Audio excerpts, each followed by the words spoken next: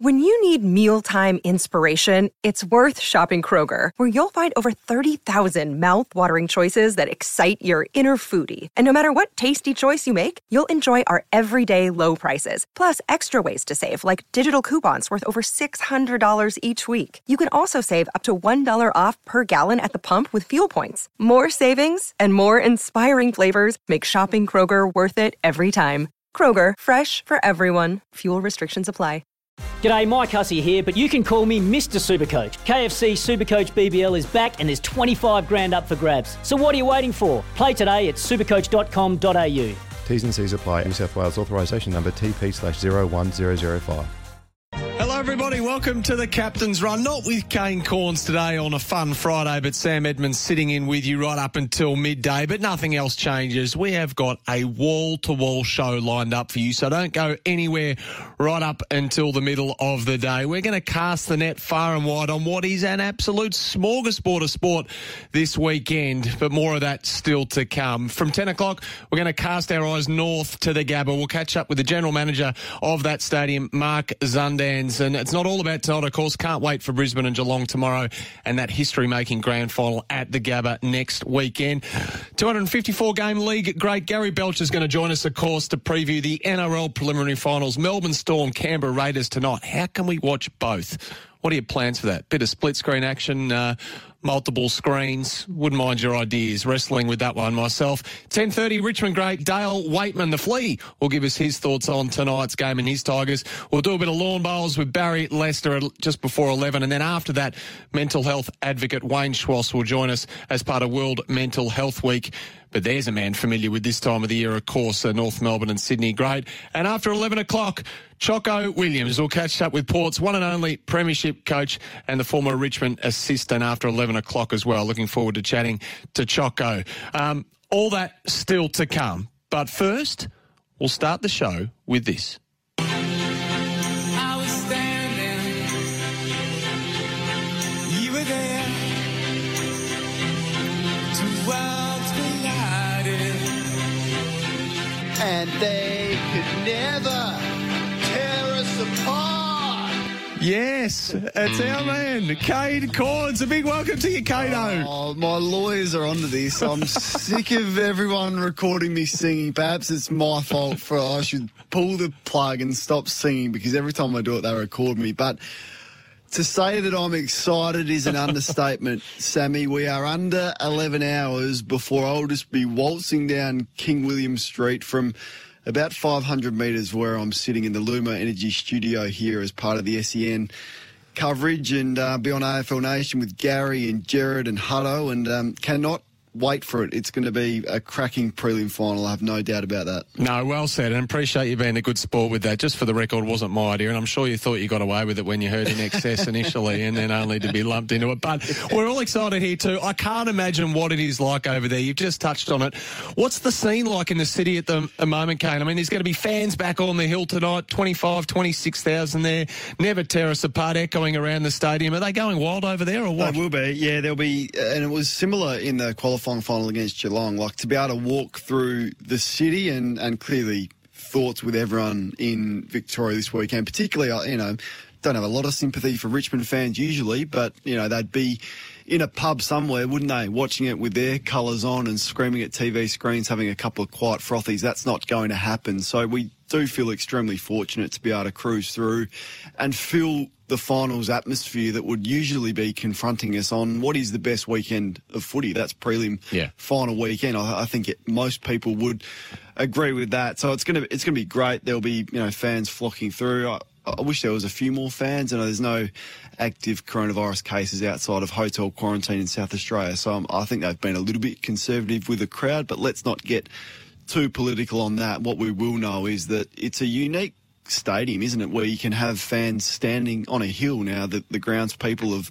designed specific coronavirus pods, social distancing pods, so you can, there'll be safety be paramount, but it's going to be a great atmosphere. And when Port Adelaide run out and when In Excess plays, like you just heard, it's going to be on. I don't think it'll be too daunting for Richmond, but it's just going to be a fascinating contest. And last week we sat here and we couldn't split Geelong and Collingwood. We thought, which way is this going to go? you hope it's going to be close, and I think it will be close tonight. I don't think we're going to get a scenario where one of the two teams doesn't kick a goal until halfway through the last quarter. I think it'll be a really tight one tonight. And have Port taken what you've said about the suggestion with the prison bar, and are they going to put the curtain up tonight, Kane, and run out the prison bar strip and just shock the masses? It's funny you say that. They won't do it tonight, but I just think, imagine the folklore, the story, if Port Adelaide did that and they surprised everyone and ran out in their prison bars. It would be one of the great sporting stories. Funny you say that, though. We spoke to Matthew Loken, who's one of the assistant coaches from Port Adelaide. He said, look, we're not going to do that tonight, but should Port Adelaide win through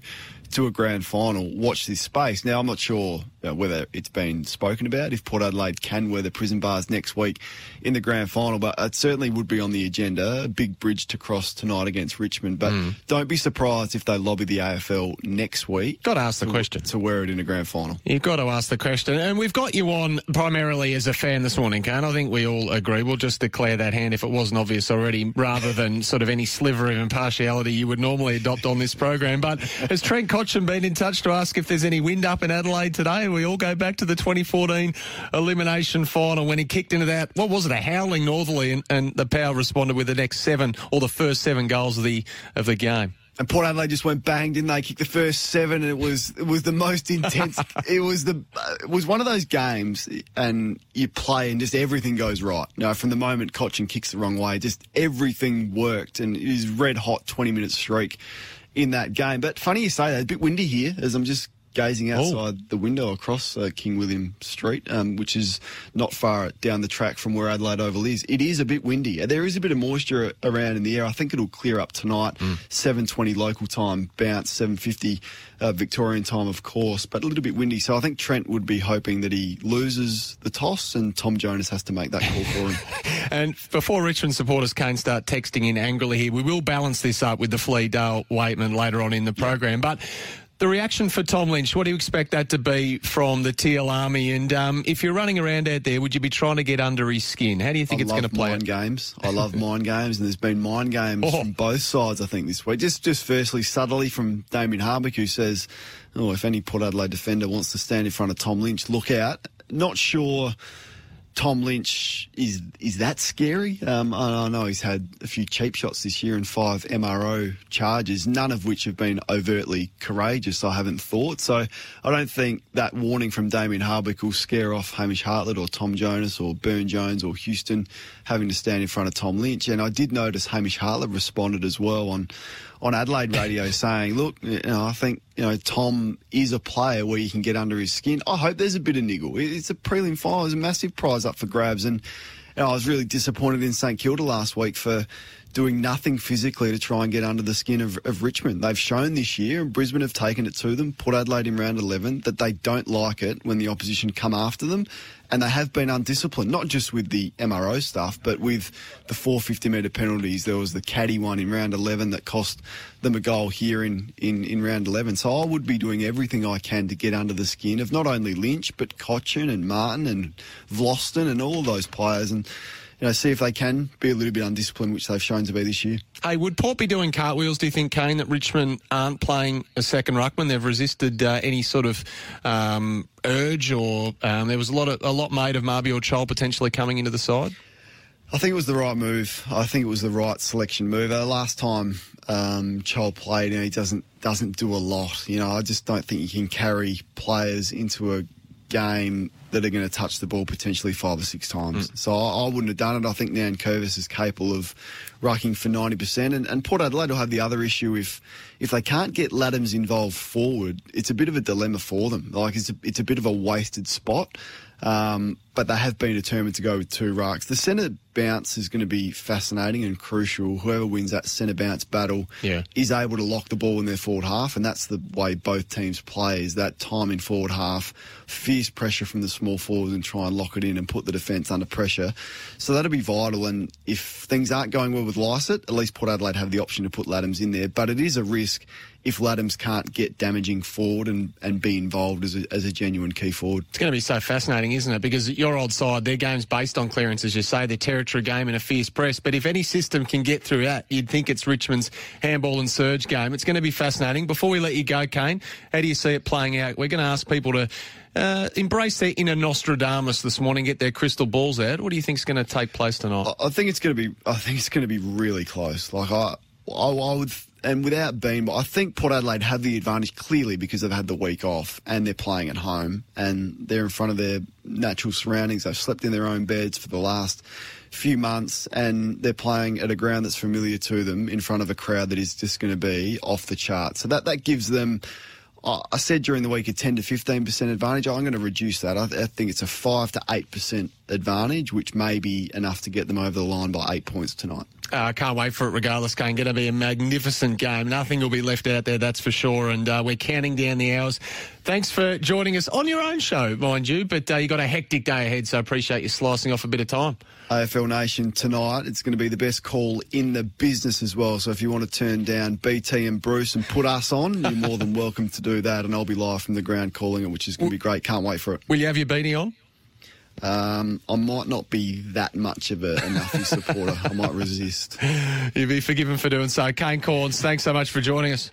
Good on you, mate. Kane Cornes there over in Adelaide setting the scene for us. And I think I'll speak for everyone. It is a big weekend in sport across the country. But if you're in this neck of the woods, you are really relishing the prospect of a side like Richmond, 2 out of the last 3 flags, the last 4 prelims, up against a side who have got so many great storylines this year. Port Adelaide, Ken Hinkley was basically sacked this time last year. He put it all on the line. He's embraced it, the players have embraced it, and they've got themselves into the first preliminary final since 2014 for Port Adelaide. Andy's on the road. He wants to chat about tonight's game. Thanks for being so patient, Andy. Hey, Sam, how are you? I'm going all right, mate. Yourself?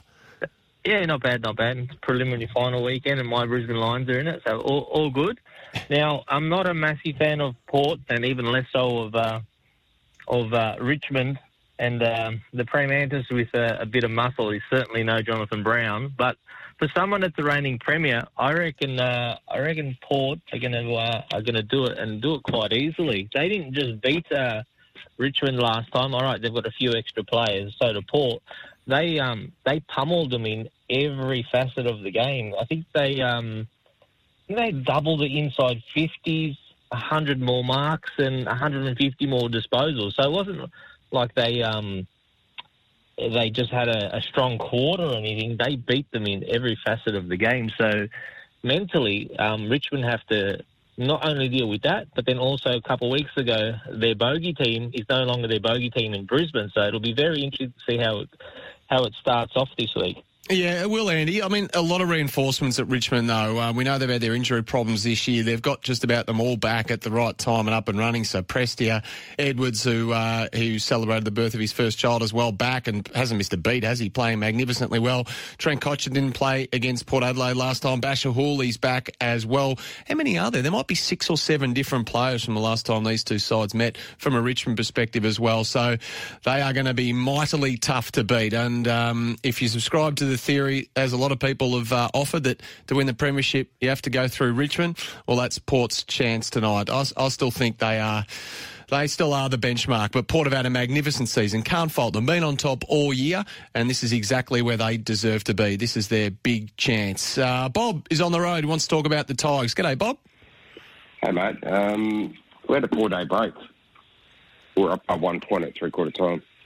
Before the last game? Yeah. Yep. And ran 11. And we had 7 of our best 12 or 13 players out. Yeah, I just said 6 or 7. It was 7, wasn't it, Bob? I can't recall them all, 7. but mentioned a few of them, yeah. It was 7. And, my old man watched us at 67, 69, 73, 74. And he used to say how we used to be hated. And I never understood that because I was born in 77. And I want us to be hated. I want everyone out there to hate us. I think it's brilliant. I think it's great for us. Like I hate Collingwood. And, bring it. Bob, I love it. I love it. Good on you for going into bat for your Tigers. You've got to be glass half full, don't you, when you're in the last 4? And the text coming in both ways off the temper text. Turn it up. Port won by 3 goals, and we gave away 2 goals in the last quarter. Can't wait to see Port's last game this season. It's going to be amazing to watch. And this one for Kane, belatedly. Have you not noticed Tom Lynch crashes packs and hard and nullified opposition backmen? Did it last week and it resulted in goals to the Tigers. And plenty of text coming in on that 4-day break for Richmond before last season's, before their corresponding clash back in round 11, I think it was. Going to be absolutely fascinating. Plenty more sport to go around as well, of course. You're listening to the Captain's Run for Apollo League as well. ApolloLeague.com. Elevate your career. A massive show ahead of us. Take part right up until midday because we've snagged a couple of prizes for the best caller of the day today. A pair of Burleys, your go-to rubber safety boot from Boggs Footwear. That's boggsfootwear.com.au. We've got a lovely pair of Burleys here for you. So give us a buzz right throughout the show. Well, there's plenty of opportunity to do so. 1300 736 736. After this, I'm going to ask you to embrace your inner Nostradamus. Get your crystal ball out. What happens tonight or tomorrow night, we won't forget that. And I'm not after the straight up and down sort of predictions either. Let's not do Dustin Martin has 30 possessions and Tom Lynch kicks 4 goals too, or Charlie Dixon kicks 4 and Travis Boak has a good game. Let's have, some left field stuff. Someone comes off the square for Hamish Hartlett at the opening bounce. What's Tom Lynch's next controversial act? I mean, who would have thought Trent Cotchin would kick into that howling northerly all those years ago? Let's just talk about the game as well. Selection, Richmond's ruck situation, everything. It's game day. It's all on the line. Let's have a chat after this. 1300 736 736 on the Captain's Run. Not quite. Sam Edmund with you. Kane Corns not here, but we're having a great time on the Captain's Run because it's game day and we are counting down the hours. I think I speak for everyone when I say I simply cannot wait for the bounce of the ball at the Adelaide Oval tonight. 2 great sides, the top of the table, Port Adelaide, and a side that really needs no further introduction being the Richmond Football Club. And a man, well, he's had his foot very much in the Port Adelaide camp. He was just a legend there with them in the Sandfall, coached them to an AFL flag. He went on to have a fantastic career in the AFL with Collingwood, of course, or the VFL, and then he had a very, very influential stint at Richmond as well. His name is Mark Choco Williams. Thanks for joining us, Mark. Hey, Sam, how you going? Hey, I'm going all right. How are you feeling as someone who, as I say, has had a foot in both camps, one more so than the other, but your old sparring partner, Cornsey, couldn't hack it today, just a little, nerves got a little bit too much for him, so he's had to just calm the farm. How are you doing? Yeah, I'm fine. I actually think of my other, players I used to coach, Dimmer and Adam Kingsley, both at Richmond, and then Cornsey and Monty and Scully and Dean Brogan all on still at Port. So there's a spattering of those players. Obviously, love each other, played with each other, and now they're trying to get a one-up on them. So it'll be interesting for a drink after the game tonight between them. You've got an absolute cocktail of interest in this game, haven't you, given your connections and your own personal connections to both clubs. What does it mean when you sit down and watch it tonight? Look, I obviously Port Adelaide are certainly the ones I'll be supporting the most. But within Richmond, there's a lot of players there that I had a lot to do with, and I'm really proud of how they've improved and progressed. And I look through Port with Robbie and Travis and Hamish Hartlett still there as guys that I had a lot to do with. Justin Westhoff sitting on the side, just hoping that someone might, have a cough or something and he can get a game. But those guys, I've followed all their career and watched every game that they've played. Brad Ebert, obviously, son of Craig, who was Stephen's best man at his wedding. So obviously, I've known Brad since he was a little baby as well. So, it's great to see them all involved in such a big game. Imagine, Port are saying, the last time we played Richmond in the final here, we did great. They're saying that we beat them not too long ago, and this is our ground, this is our colours, this is our supporters. So they'll be pumping that up that way, and Richmond will obviously be saying, wait a minute, we're the champs here, we're the guys that are experienced at winning flags, and the last time we played them we had 4 of our All-Australians out, so both coaches will be, the mindset of trying to get the players to feel calm and believe in what they're doing is half the battle. Just with Port Adelaide, you obviously coached them 273 times. So if anyone is familiar with the cut and thrust of senior AFL coaching and the pressure that comes year to year, week to week, month to month, it's you. What have you made of the story at Port Adelaide in the last 12 to 24 months with Ken Inkley, who obviously put it all on the line in the contractual sense? And if you believe some people, he basically had a foot out the door there for a while and now he's the coach of the year. I mean, do you just shake your head at the 180-degree transformation of his fortunes? Oh, look, I'm envious and proud of the club being so supportive. Seeing the guy working that he's got something special about him, and they're supporting him all the way. And realising that you can't get it right all the time. The clubs are always in some sort of build and transition, and believing in him and the players backing him up. So fantastic. I think it's got a lot to do with, especially Charlie Dixon not getting injured this year, always being available. I think having a target in the forward line that doesn't get outmarked brings the ball to the ground. So important for all those smalls. And, I think Stephen Motlop showed last, 2 weeks ago, his value. People doubt it, but to be able to make that significant influence and calm the troops and the crowd and give them confidence, I thought played a significant role as well. So, good luck to them. And, speaking of the Aboriginal boys, I think maybe 5 of the first 7 goals Richmond kicked last week were Aboriginal boys. So, everyone better be on their toes because they've got a great array of talent in their side as well.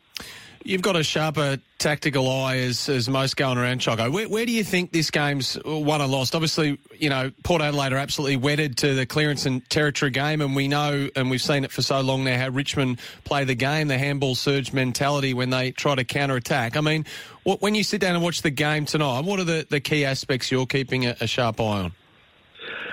Well, for me, Richmond really own the outside of all the contests. So, Port needs to play outside them so that when the ball gets out, they're the first to the ball. It's a really important way that Richmond play. Also, I wouldn't allow Grimes, to be a spare at the back. I'd play 6 forwards all the time so that, Richmond have to compete against even numbers rather than set up their ball movement from behind. So that would be the things I would be doing. Obviously, Dustin's a really important player. I don't like Dustin, as a opposition. If you let Dustin have an influence in the game, good luck. So I'd be, playing on the backside of Dustin and trying to placate, reduce his influence on what he does for the rest of the group. How's your year been, Choco? You were due to coach Werribee, of course. That didn't happen, but your champion team's website I keep an eye on from time to time. I think goals, pardon the pun. Mark Williams' champion teams. It's been keeping you busy by the looks. Yeah, look, I've had a great success of taking. Instead of having individuals live training one-on-one, which I'm back doing now because we're allowed to, but I've done quite a lot of people via Zoom. Watched some players playing the SNFL and their games and, report and give them advice, and then also increase their footy IQ. So I've got the games of the AFL players, the best players in the competition, and show what they do, and put the kids and their parents who watch it with me via Zoom under a little bit of pressure, asking questions, and it works terrifically well, just like I would do with developing AFL players, those that want to get drafted. There's, as I said, probably 5 or 6 from Adelaide I'm working with currently, and it's great. But then the others I do via Zoom, they just take their iPad or their phone down to the local park, and they do the training that I ask them to do, and give them feedback as we go. And it's amazing. You can really influence and coach, when you're not even there. So. Yeah. I'm proud of the fact that I could come up with it and it works. So anyone interested, certainly get in contact. Didn't know you were a modern technology guru either, but you learn something new every day. And I imagine you still throw the odd curly question out there like you would have done at the draft combine all those years ago? 100%. You know, even that time, you know, I look right back now, and I can think almost to the day when I had Travis Boak and I opened the computer and showed him centre bounce set up. Okay, what are they doing here? What would you do? Where should you stand? Where do you think the ball's going to go? What happens after? And Travis, to this moment, I can remember he nailed it straight away, and I thought, wow, this guy's smart. And, you know, one of the things that I always talk about as far as footballers, are they smart? And you need to understand the game, where the ball's going to go and what the opposition might do, and add all that to your physical and skill ability, and you get a whole player. And, you know, what we've seen, you know, Travis, All-Australian vice-captain and, you know, win the best and fairest last year. And I'm so proud of what he's done. So all luck to him, all luck to those blokes that have been there for a long time. You know, they go back to 2007 and a disappointing grand final, but they carry those sort of things with them. And the fact is they're still chasing it. And I love the fact that they've still got the opportunity. Yeah, great storylines at Port Adelaide, Choco, and particularly Travis Boak, who stayed loyal all those years ago when Geelong came really hard for him. Hey, just with you, though, before we let you go, what do you think you'll be doing in footy next year? I don't know. That's right. I need to talk to you blokes. You blokes are actually writing online that I've talked to the Crows. Now, that is the biggest load of rubbish of all time, and there's no chance that I've talked one day to any person from the Crows. So, are we? I was unaware of that, but I was going to ask you about Adelaide. Yeah, well, no, nothing's happening there. I'm really happy doing what I'm doing, and you know. I went on the front bar the other night, and that was so funny and great fun. And you know, getting opportunities like that is great as well. But lastly, I talk about my Sherrin Precision. You know, it's playing at 14 AFL clubs now. That ball, get online. I promise anyone that's listening there, if they're coaches or teachers or kids or, you know, AFL players, if you want to improve your kicking, get one of those. I promise they work. If you look at Mark Williams Champion Teams on YouTube, you'll see a whole lot of videos of how to use it. And I'm giving you all my information, you know, for free, just so you know, improve your kicking. It's a wonderful thing, and I'm so proud that I can leave that as a bit of a legacy to improve footy kicking around Australia. No, and I'm loving the Kick Doctor as well, Choco, on championteams.com.au. But just before we let you go, so just to be clear, I think it was the Adelaide coach Matty Nix who said, I read somewhere that he'd said the Crows had touched base with you, but you're saying that's certainly not the case about a potential role next year.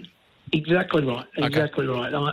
That's the fact. So it's always a bit amusing for me, but I'm linked to a lot of places, but it's a lot harder to get a job than get reported on the news, that's for sure. Yeah. Well, mate, the mind is too sharp to not be involved, so we certainly hope that is the case going forward. I speak for many people when I say that, albeit Werribee would be sad to lose you if that was the case. Hey, thanks so much for joining us. It's going to be such a great watch tonight, and your history is intertwined with both of these clubs, particularly Port Adelaide. We appreciate your insights this morning.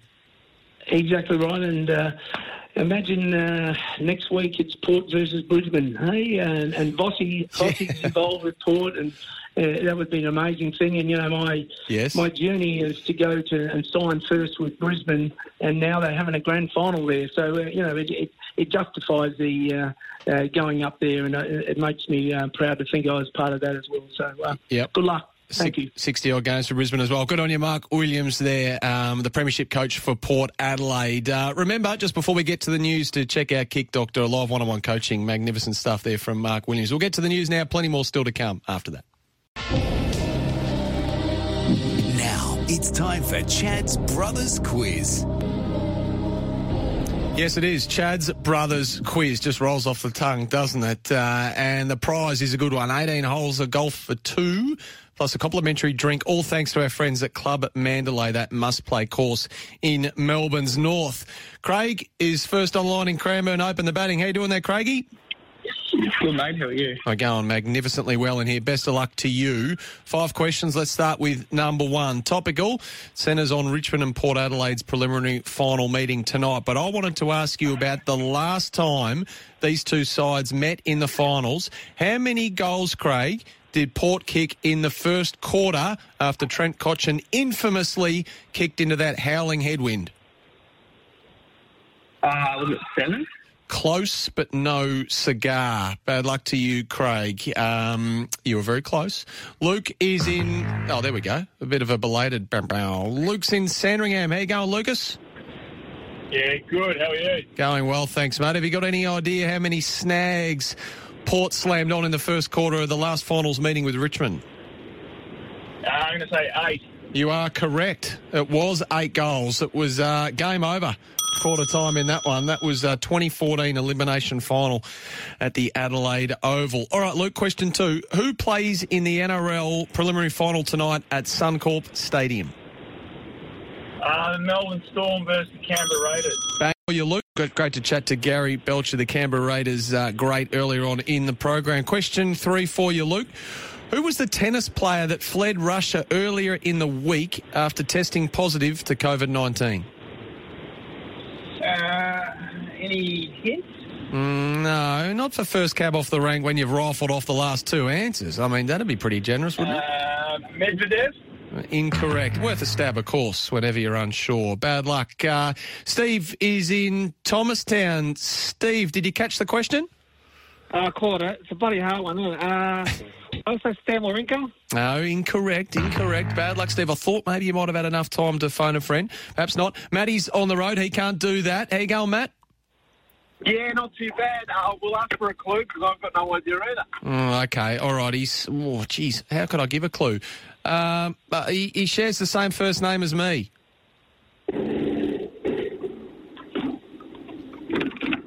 Nothing?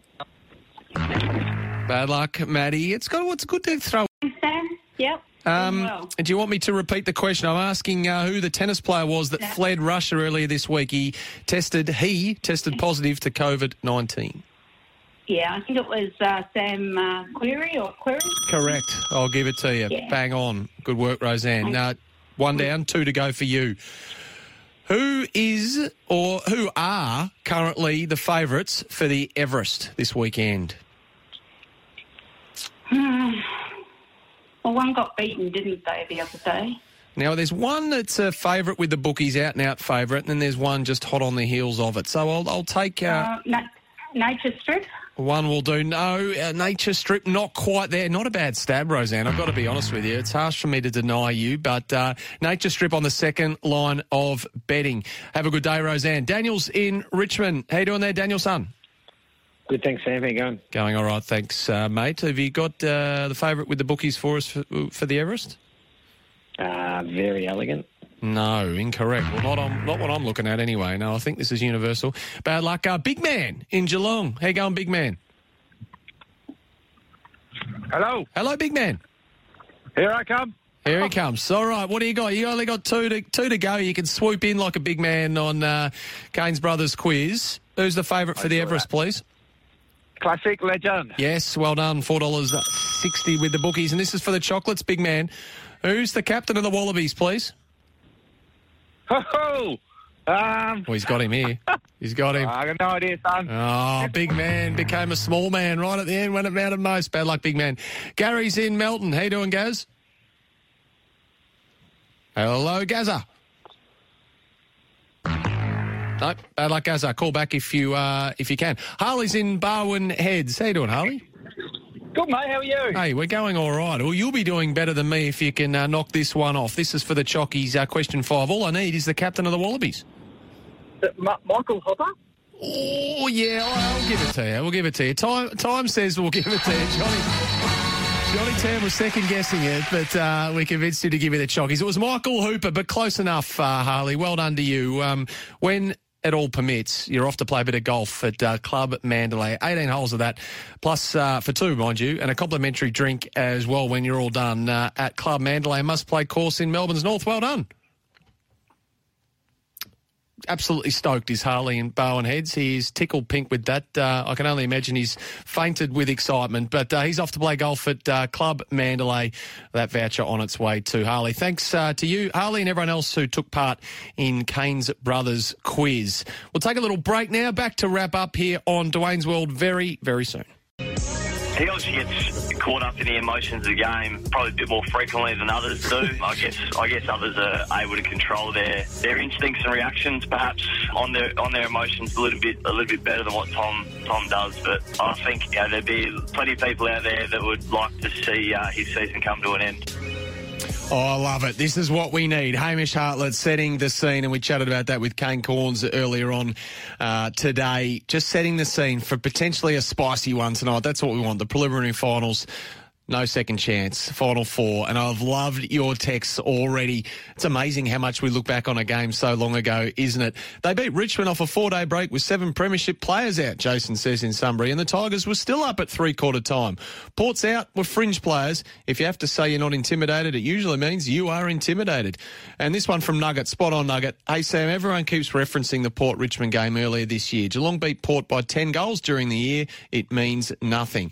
And this one, Port had 15 more scoring shots, 100 more disposals, 31 more inside 50s, 18 more clearances, 20 more centre clearances, beat them in marks inside 50, contested possession. The scoreboard doesn't show that game was what the game was actually like. Port Adelaide absolutely pulled Richmond's pants down. Only Richmond supporters believe it was close. And Rollo from Officer, a lot of people get sucked in looking at stats for Richmond games, but they regularly lose the inside 50 count, clearance counts, etc., but still win by 6 goals. The style they play is an even spread across the board in full motion at all times. I agree with that, Rollo. And Deb's texting, hi Sam, all I want is accurate kicking for the Lions. That's it. Oh, Deb, my heart is in my mouth when I watch Lions games. You feel nervous for them, don't you? You just want them to be able to get the scoreboard reward that their game deserves most of the time, don't you? Hey, Sean is in South Melbourne. Sean, you want to chat about the Tigers midfield, I think?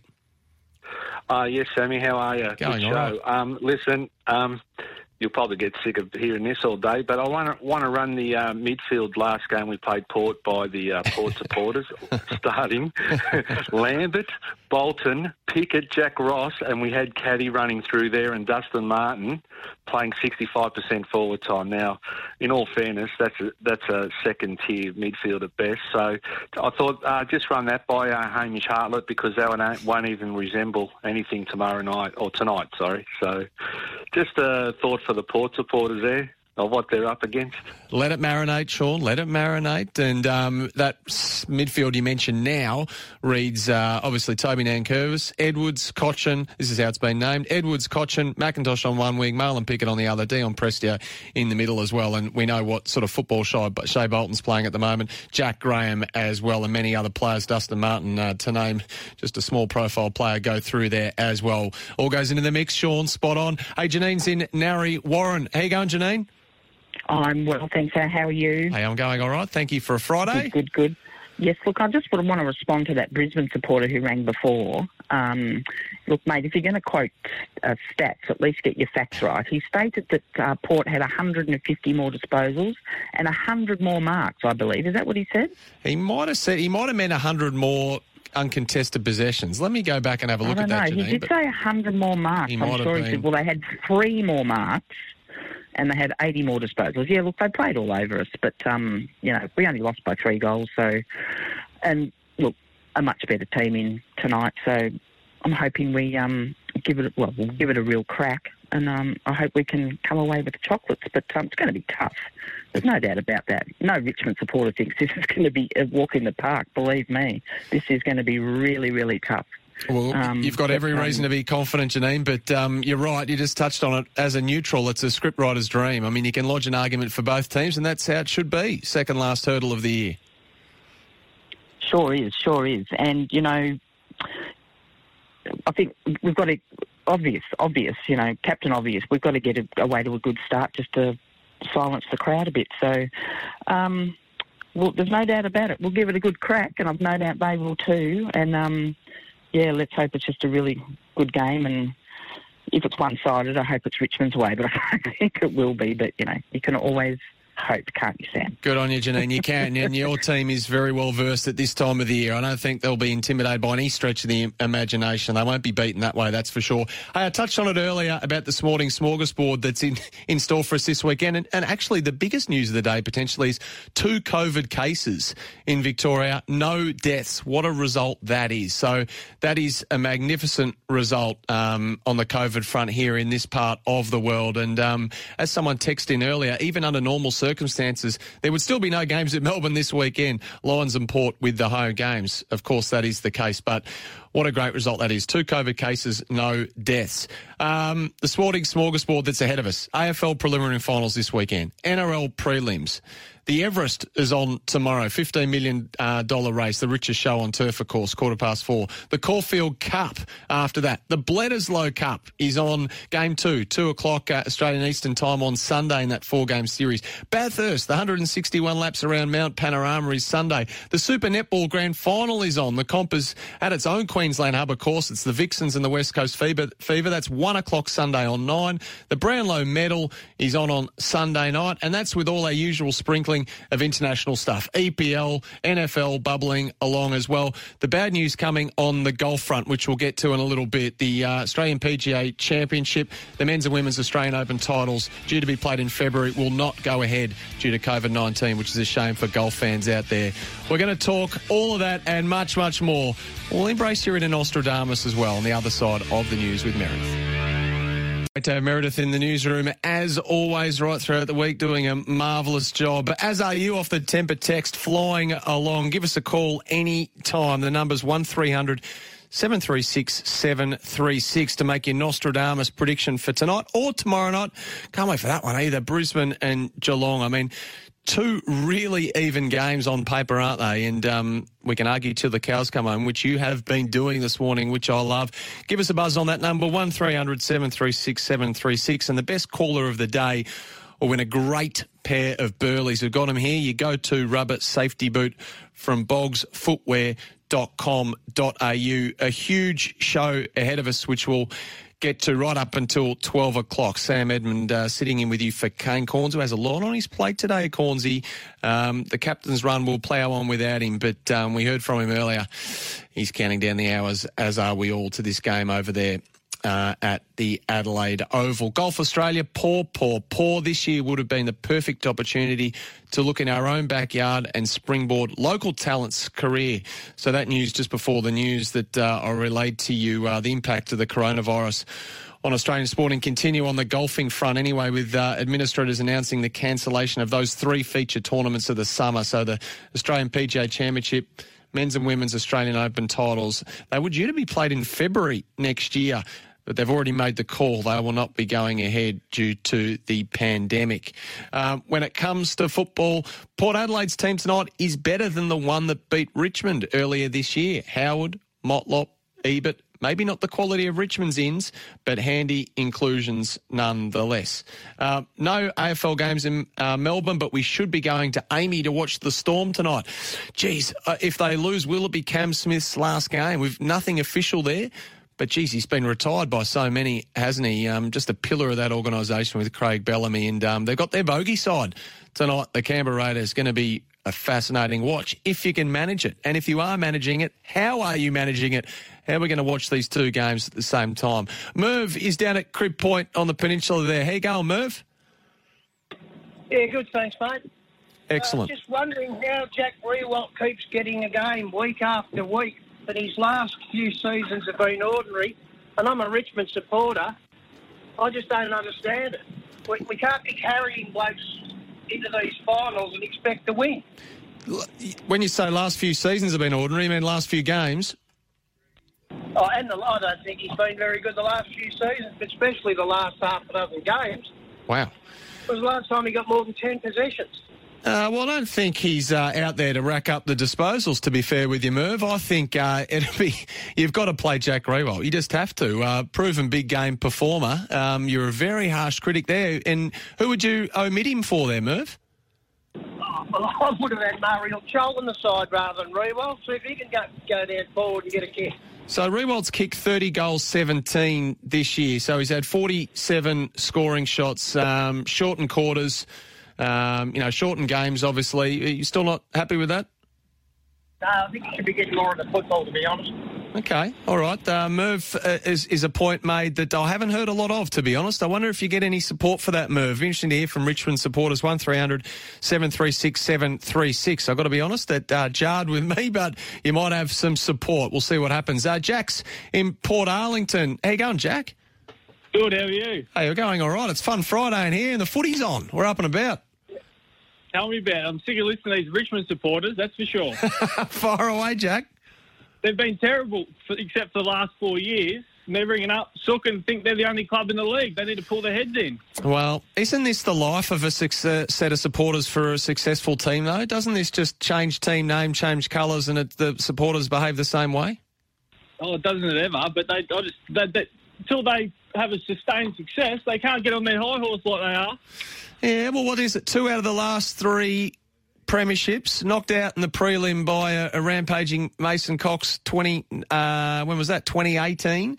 So they're right at the pointy end for the last few years, Jack. It's been pretty sustained and they're back there for more.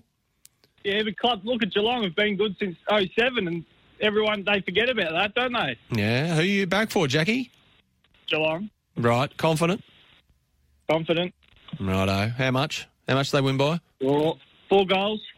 And Hawkins Island is a raging success and he kicks a bag again? Easily kick 6, I reckon.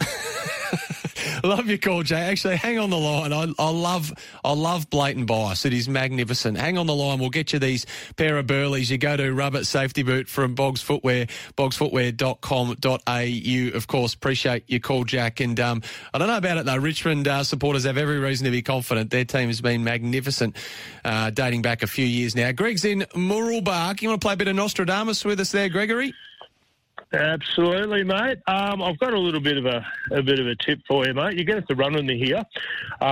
History would tell you that Port Adelaide will win because they're at home, unfortunately, because I'm not a Tiger supporter, but I'm a Tiger lover because I just love them, when they knock off the interstate clubs.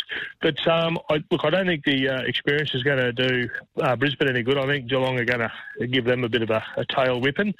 And then Geelong and Port in the grand final, and we all know what happened last time in the grand final when these two blokes met. So I reckon we might be back there for a bit of a old-fashioned shellacking. Jeez, what do you reckon, mate? You're going back all the way to 2007 with that one. Yeah, but I'm an old bloke, mate. I'm allowed to. All you pups can't remember what you did last night. We love living in the past because we remember the 80s when footy was footy. Hey, I'm happy to be called a young pup anytime, Greg. No problems there. Have you on any time. I appreciate it. Thanks so much for joining us. Although, did you give us your Nostradamus? You did, didn't you? So appreciate that, Greg. Margaret's in Sunbury. How you doing, Margaret? Not too bad, Sam. I nearly fell off my chair when that guy rang up and said that Merv Riewoldt out. Honestly, he's got rocks in his head. I reckon Riewoldt will get 3 goals tonight. There you go. It was a surprise. And the text, safe to say, aren't exactly with Merv on this one, Margaret. Oh, no, he's delusional. It's early in the morning, perhaps, for him, but we'll give him a boost. Oh, no, he's a drip. Drip. And the text Richmond for me tonight. No, yeah, you think they'll get it done? And who do you think they'll play? They'll play next week, Margaret. Geelong. Geelong and Richmond grand final. That's what I prayed for. A Victorian grand final. I'll be a happy lady. Well, it'll be, gee whiz, that'll be a scriptwriter's dream, won't it? You can't have a bad grand final given the Final Four we have, of course, but given Geelong's trouble in recent times with Richmond, it will be fascinating. And if that is to pass, that will mean the Cats are 5-0 at the Gabba if they beat the Brisbane Lions tomorrow night. So, again, it'll be hard to split them, even if Richmond has a great recent record against the Cats. Appreciate your call, Margaret. The text for Merv. Merv must be joking. Jack is a gun, played some great, massive games. Can't believe he should be dropped. Got to be kidding. Even when he doesn't get it, he helps others. That's from Richie Man Liza. Spot on. I think he has always been that player. If he has a down game, he finds a way to get involved or get others involved. Those deft little taps, the smothers, the knock-ons, the tackles. Never mind the fact, last year's grand final, what was that? All of 12 months ago? He kicked 5 when they destroyed GWS. So, interesting feedback from Merv earlier on. Riewoldt has got away with no scrutiny because he's favoured. He's everyone's love child. He's had a shocker of a year. I'm expecting this will be his last year. Jeez, Jeff. You and Merv might need to get together over a beer. But certainly you're in the minority. Lots of text coming through supporting Jack Riewoldt. Sam, the bloke clearly knows nothing about football. Jack is still in their best 22 and a game changer. That one from Damo. Appreciate it though, Merv. You're entitled to your opinion here, and I want to hear each and every one of them this morning. John's got one too. You're in Taylor's Lakes, Johnny. Good morning, mate. How are you? Going well, thanks. I hope that Jack, the Geelong supporter, is still listening to the station because he needs to pull his head in. I'm a Richmond supporter, and there was decades after decades after decades that Geelong were the handbaggers, but they earned their right. They earned their right with Bomber Thompson and the way they performed and won those 3 premierships to be looked at as a totally different team. We've won 2 out of the last 3 premierships, as you mentioned, mate. We went down to Collingwood just. Cox had a day out. And we've had a Brownlow medalist. We've had a Norm Smith medalist twice. What more does he want for a bit of respect for the Richmond Football Club? That Jack can go and pull his head in. He doesn't know what he's on about. No, John, I'm with you. Obviously, I don't have any allegiances to Richmond, but you got to respect the last 3 years. And if it wasn't for that Mason Cox freak show, you would have played in the last 3 grand finals with a shot at a 4th. So 2 flags in the last 3 years. I'd love to see you, just if you're interested in franking form and becoming a dynasty, I'd love to see you win this one just to complete an era. You do wonder, and we do see sides over time probably not quite maximise their golden periods. Richmond's in that now, and they've got to frank that. My opinion, John, but certainly, you're definitely top shelf team to beat again this year. We've got just enough time for Jason before this break. He's out in WA, and Jason, I think this will be welcome. Do you want to give Port some love? Yeah, mate. I was just calling up to just tell the Richmond boys to hold their tongues a little bit. I think we're due for a bit of a hard hit tonight, and everyone's been talking about it. I think I've mentioned to you guys that Jack gets a little scared with some negative crowd interference, and I think that's going to be coming hard for him today. Jack Riewoldt, you mean? Yep. He gets a little bit scared by the crowd noise? Yes, he does. I've given it to him myself. Right. And you think it rattles him? I do. Right. You don't reckon he's well versed with that over a long career? Yeah, he's well versed with the home crowd backing him up, but he doesn't have one this time. Okay, good on you, Jason. Appreciate your call. Hey, how good is game day, folks? How good is it? No more talk. Well, just a little bit longer. But then we've got 2 cracking preliminary finals, and just so good to talk about footy and the games this weekend. So I want your thoughts right up until midday. We've got a big show ahead of us here. Lots of guests on the Captain's Run thanks to Apollo League, but we want your thoughts right throughout the day. Don't stop them coming. 1300 736 736. You're listening to the Captain's Run on a fun Friday for Apollo League. ApolloLeague.com. Elevate your career. Welcome back to the Captain's Run. I'm just reading through these texts, to be honest with you. As a Merv stirred up a hornet's nest in regards to Jack Riewoldt, but this one came in. Andrew's done his research out there in Ormond here in Melbourne. Good on you, Andrew. I'll read this one out. On the back of Merv's comments regarding dropping Jack Riewoldt for Marby or Chol, Jack Riewoldt has kicked the second most number of goals of any player since round 10, and he averages 3.29 goals across his career versus Port Adelaide, the best return against any opposition club. That is Andrew going into bat for Jack Riewoldt off the back of Merv's comments that he's had a shocker. Not just this year, but I think he said in recent years, and needs to be omitted for this weekend's preliminary final. Hey, Sam's in North Balwyn. Sammy, I think you want to talk about the Cats.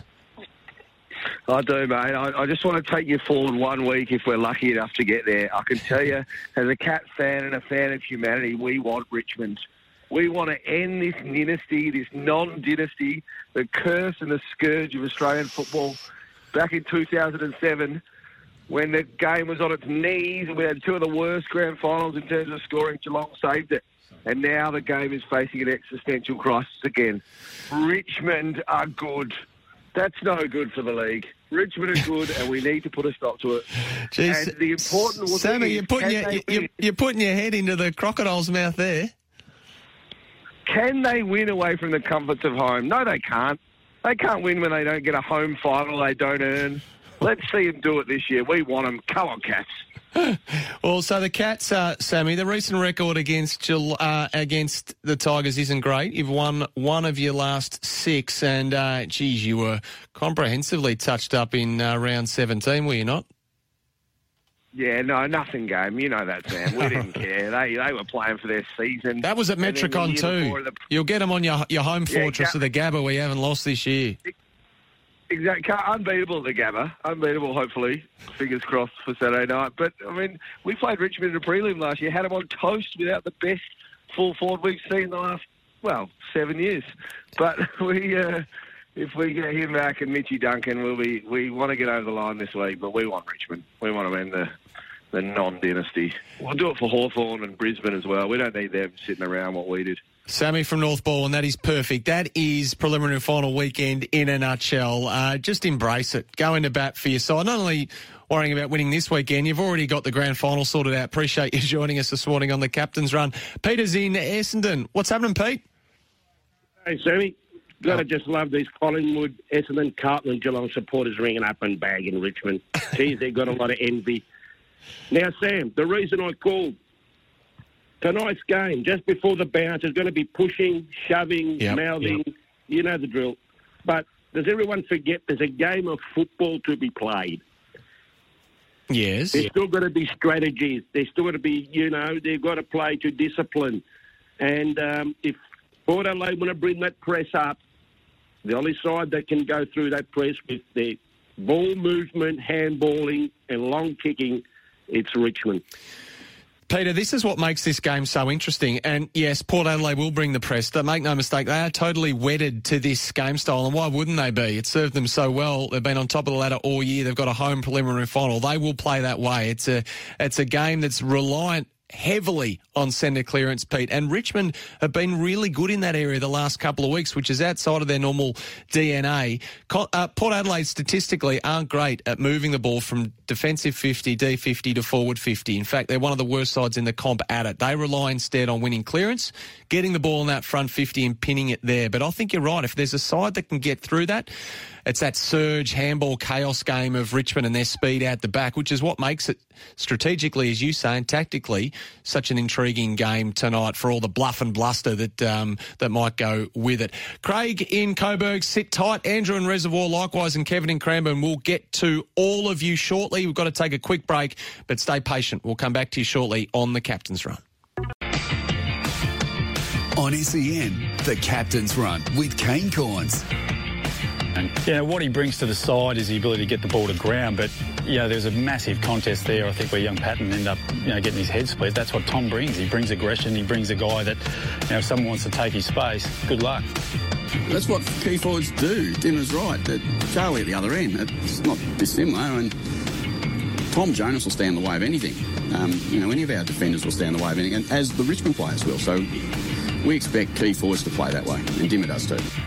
Damien Hardwick and Ken Hinkley, welcome back to the Captain's Run. Sam Edmund with you, sitting in for a very excited Kane Corns over there in the City of Churches as the clock ticks down. It must be game day because your texts off the Temper text machine have been magnificent. Keep them coming in. I like this one from Roscoe. Big story tomorrow. Click and Collect has a massive rush on microwaves. Port will smash Richmond in a bruising encounter. Go Cats. Good on you. That's from Roscoe. And Jason's text in from Sunbury, Richmond supporter, off the back of that Cats call we had earlier about wanting not only to win their prelim against Brisbane this weekend, but hoping they get Richmond so they can stitch them up in the grand final. Well, Jason's text in reply, and we want Geelong, so we can send Ablett out in a losing grand final and deny Dangerfield a premiership again. We love it when Hawkins plays. He never gets a kick against the Tigers, and they are oh so predictable. Have your say right up until midday. Craig's in Coburg North. Thanks for hanging on the line, Craig. No problem, Sam. I wanted to get your opinion on something. I read last night that what the AFL are doing, they're digging up a patch of turf from the Melbourne Cricket Ground from the goal square. It's going to be 3 metres by 1 metre, so quite a sizable patch. They're putting it into a truck with carefully environmentally controlled conditions in this truck, and they're going to drive it all the way up to the Gabba, and they're going to dig a piece out of the Gabba, and they're going to transplant this piece of MCG turf into the Gabba. Now, I wanted to get your thoughts. My own thoughts are I've never heard anything more childish or ridiculous. I'm a critic of what I call MCG worship, and how the Australian football, the game and the league is compromised by MCG worship. And we already have this grand final, which is supposed to be Brisbane's day. We already have. We have to stop for 5 minutes for Mike Brady to sing. Hey, Craig, sorry to cut you off. We've got to get to the news. I can answer your turf question on the other side of that. Sorry, mate. Hang on the line and we'll get to the turf next. Great to have your company as well on the Captain's Run, all thanks to Apollo League, apolloleague.com. Elevate your career. Apologies to Craig out in Coburg North, who rung in just before the news, which we had to take on time with Meredith, but he was questioning the motives and the reasoning behind the relocation of that chunk of MCG turf, which has created some headlines, hasn't it? I mean, my understanding is it's paid for by Rebel, a sponsor, and it's not actually being laid out on the Gabba, but rather on the players' race that the players will run out onto. Just a political stunt, if you like, a sponsor stunt, bit of publicity, and a tribute to the hallowed turf of the MCG. But the timing is impeccable for this man. He's the general manager of the Gabba, Mark Zundans. He can explain it far better than I. Thanks for joining us this morning, Mark. It's a pleasure. Thank you for having me. Now, tell us about this little piece of turf that's stirred up a lot more conversation than the size of it itself. It's been transported up there. Am I right in saying that it's going on the player race rather than the ground itself? Yeah, that's right. It's just on the edge of the field, and it's essentially just a bit of a sentimental connection to the home of the game and the home of the grand final at the MCG, and just trying to provide some connectivity for both the players and also for, I suppose, the people of Melbourne to have some connection back into the Gabba. Yeah, and while we're on the subject of turf, Mark, I think I'll speak for everyone who's watched the game this year from the start to the end. It has held up so remarkably well with the increase in traffic. You must be really proud of the pristine condition that it's in. Oh, absolutely. I mean, you know, it just looks an absolute treat. It's playing fantastic. You know, we're really, really happy with the feedback we've received, and again, we're just really excited about what we've got to offer in the coming weeks. And you must be heartily sick of questions about Dew. Look, I think when it comes down to it, the playing conditions are the same for everyone. You know, at the end, and when it comes down to it, the teams will actually put on a spectacle. We're really excited about what's coming in, and yeah, looking forward to the grand final next Saturday. And before we get to that, there's a massive game tomorrow night, of course, the Brisbane Lions. Set the scene for us there. I mean, the Lions in a home preliminary final, you have to go back a fair way. What's it like up there and around the stadium at the moment? Oh, look, it's really, really exciting. You know, I suppose it's finishing touches in terms of the building itself, but across the board, I think that there's an absolute buzz around the town just supporting the Lions. The Lions being probably the most successful team in Brisbane this year is definitely helping that. But, you know, we're really, really excited. 30,000 fans here tomorrow night, looking at 30,000 again for the grand final. And, yeah, there's just a real buzz around the town.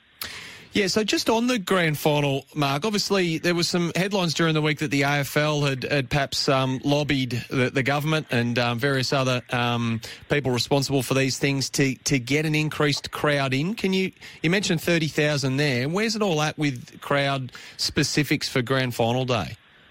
Yeah, so 30,000 is the approved crowd. You know, like anyone, I think that everyone would love to see a full house and everyone would love to see you know, the place packed and really heaving. But when it comes down to it, everyone has to follow the advice of the health in Queensland. Queensland Health will actually guide exactly what that number is. They've been very open and said 30,000 is the number. If we get to a point that there is some changes over the coming week, we're ready and agile and able to take on extra numbers. But we're anticipating 30 being the number, and anything on top of that will be a bonus. So you don't think it'll change, Mark, is what you're saying, to the capacity, around 40, isn't it? 42,000? Yeah. No chance? We sit around 39,000 in AFL mode. Realistically, we are just planning on that 30 at this stage. But for a venue, increasing by 5,000 or whatever it may be is not a massive shift. So we'd be able and willing to accommodate the extras, but it really comes down to health advice. we've got to the point that we have now by following the advice, and we don't intend to change that. Obviously, for people in my part of the world, it's also foreign seeing crowds at the football. Logistically, what's it been like getting people in and out of the ground this year with all the layers of COVID-19 protocols and the precautions you need to take and put in place? Look, I think that the biggest asset has been the behaviour of the fans themselves. They've followed direction. They've tried to maintain distance where possible. Everyone's followed the direction of both the staff as well as the police in the precinct, the transport staff. For this weekend, we've got some additional measures in closing down some roads, both in Stanley Street and Bolter Street, which surround the venue, making sure we've got extra transport services available to get people in and out safely. But again, I can appreciate how foreign it is for someone who's in the current Victorian situation, but we've been extremely fortunate in Queensland that we have had these progressive increases. People are getting used to it, and we've had really positive feedback with up to 90% of people saying they'd love to come back for another game in the current format. And obviously you never thought in your time you'd be looking after a grand final at the Gabba. You must be excited with the halftime and pre-game entertainment, which is going to be different in a different sort of a grand final this year. What are the logistics, Mark, around setting something up like that?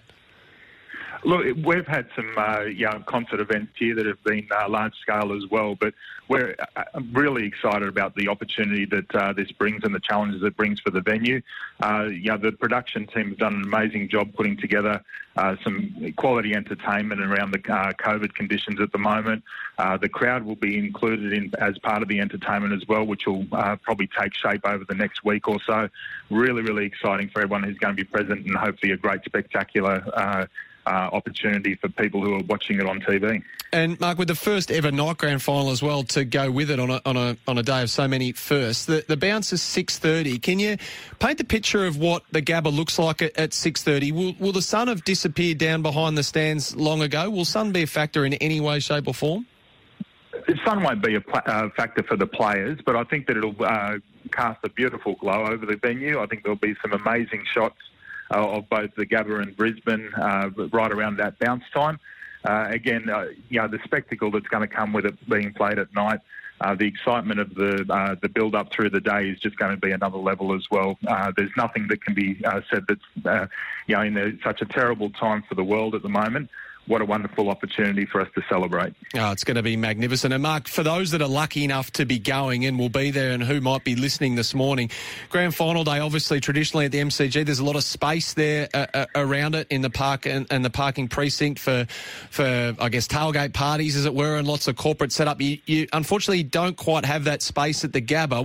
What's sort of happening around all the traditional sort of corporate setups and fan engagement and live site setups around the Gabba, which is largely landlocked? Yeah, so COVID has probably put a very different spin on that as well.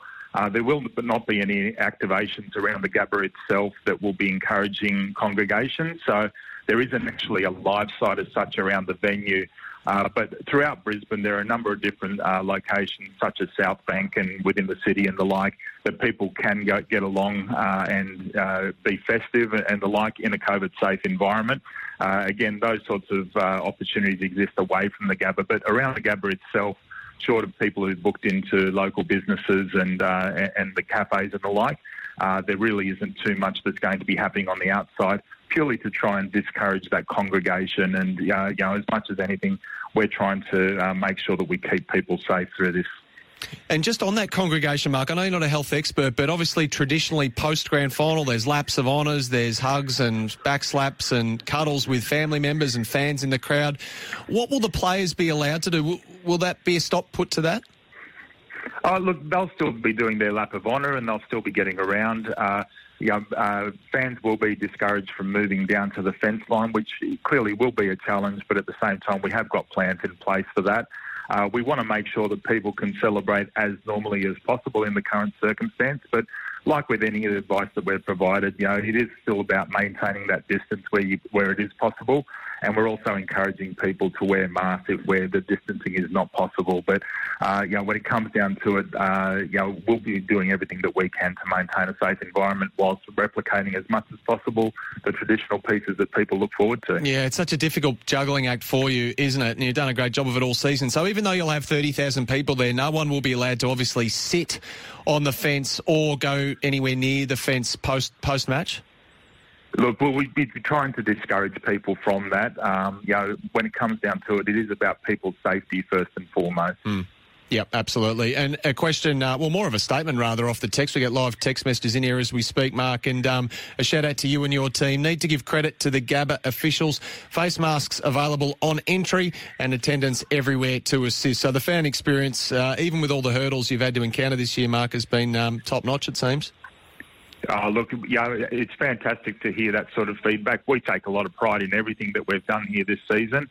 6 months ago, no one would have thought that a game would have been possible with a crowd, let alone a grand final with 30,000 people. So, this is a celebration for people of Queensland, but more broadly, it's a celebration for people in terms of starting to return to some sort of normality around COVID. Yeah, spot on. I think there was a lot of debate. Well, there was a lot of debate about where the grand final should be played. WA, South Australia, obviously your neck of the woods. I think all footy fans owe a debt of gratitude to Queensland and the Gabba. It's a big responsibility to host the grand final, but one that I'm sure you'll embrace. You can do a great job of it. Can't wait to watch it, Mark, and thanks for joining us. Fantastic. Thanks for the opportunity to chat. That is Mark Zundans there, the general manager of the Gabba, who, the turf has been, a lot of debate about turf going up from the MCG. Forget that. The turf at the Gabba has been nothing short of first class for the increase in traffic, which obviously is so difficult to plan for. They've done a magnificent job, and if the texts are anything to go by that I've received this morning, then everyone who's been to the Gabba this year's had a great experience. Andrew's been really patient from Reservoir. Thanks for hanging on the line, Andy. It's okay, Sam. How are you today, mate? Going well. It's a fun Friday. It's game day. You've got to be happy.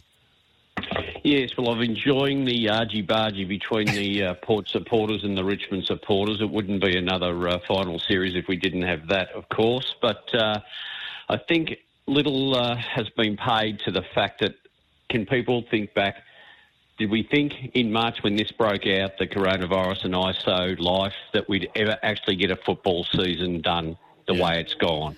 There's a lot of people who are not yet being applauded because of the work that's gone in to get this football season to the stage that it is, that we're even playing two preliminary finals this weekend.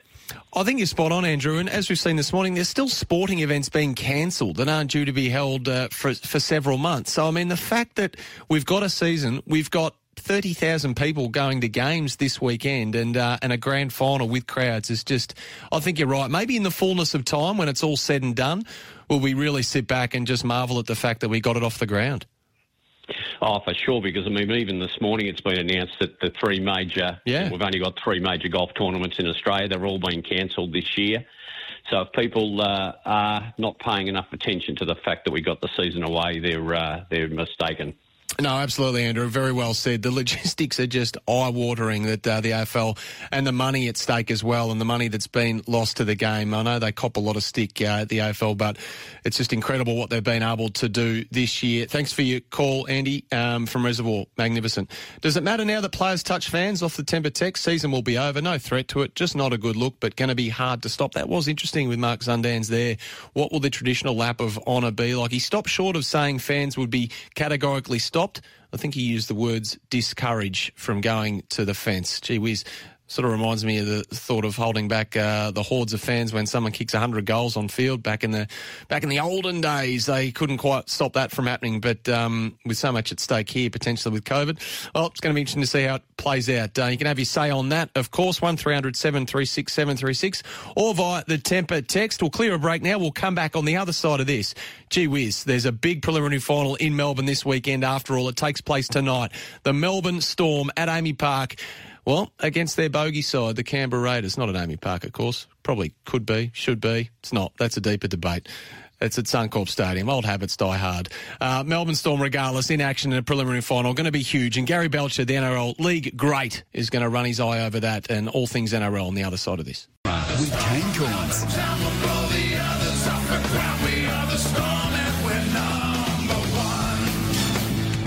Oh, geez, he's not going to like that, our man. It's time to talk NRL preliminary finals, and we do so with the league great and, rather importantly, Raiders legend, Gary Belcher. How you going, Gaz?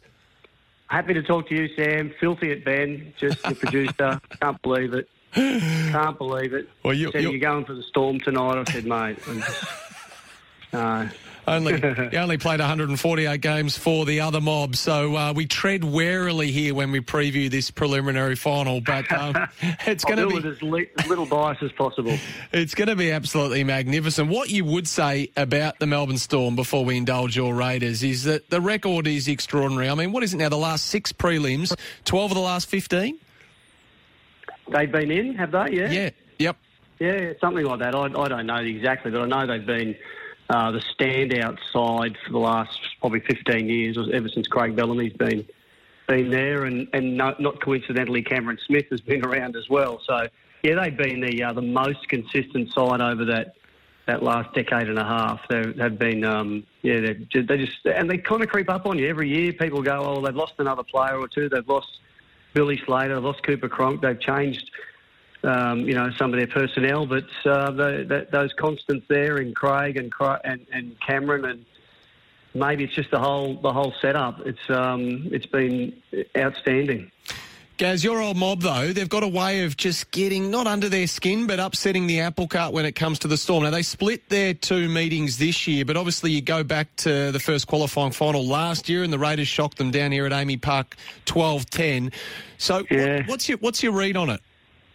My read is on fingers, toes, everything crossed, and just hoping my boys have a great night. Look, it's a hell of a good side too, the Canberra Raiders. They made the grand final last year and went within a whisker of winning it. So this could go either way. The Melbourne Storm, they've been camped up, as you guys would know. They've been camped up on the Sunshine Coast. They've adapted pretty well, having played their games up there, but they don't lose. They don't lose, and haven't for a long, long time up in Queensland. I'm going to be heading over the border myself this afternoon, heading to a game for the first time since round 2. So can't wait to actually go there. But yeah, they play great in Queensland. It doesn't mean that there's any guarantee they're going to win, but it's a nice.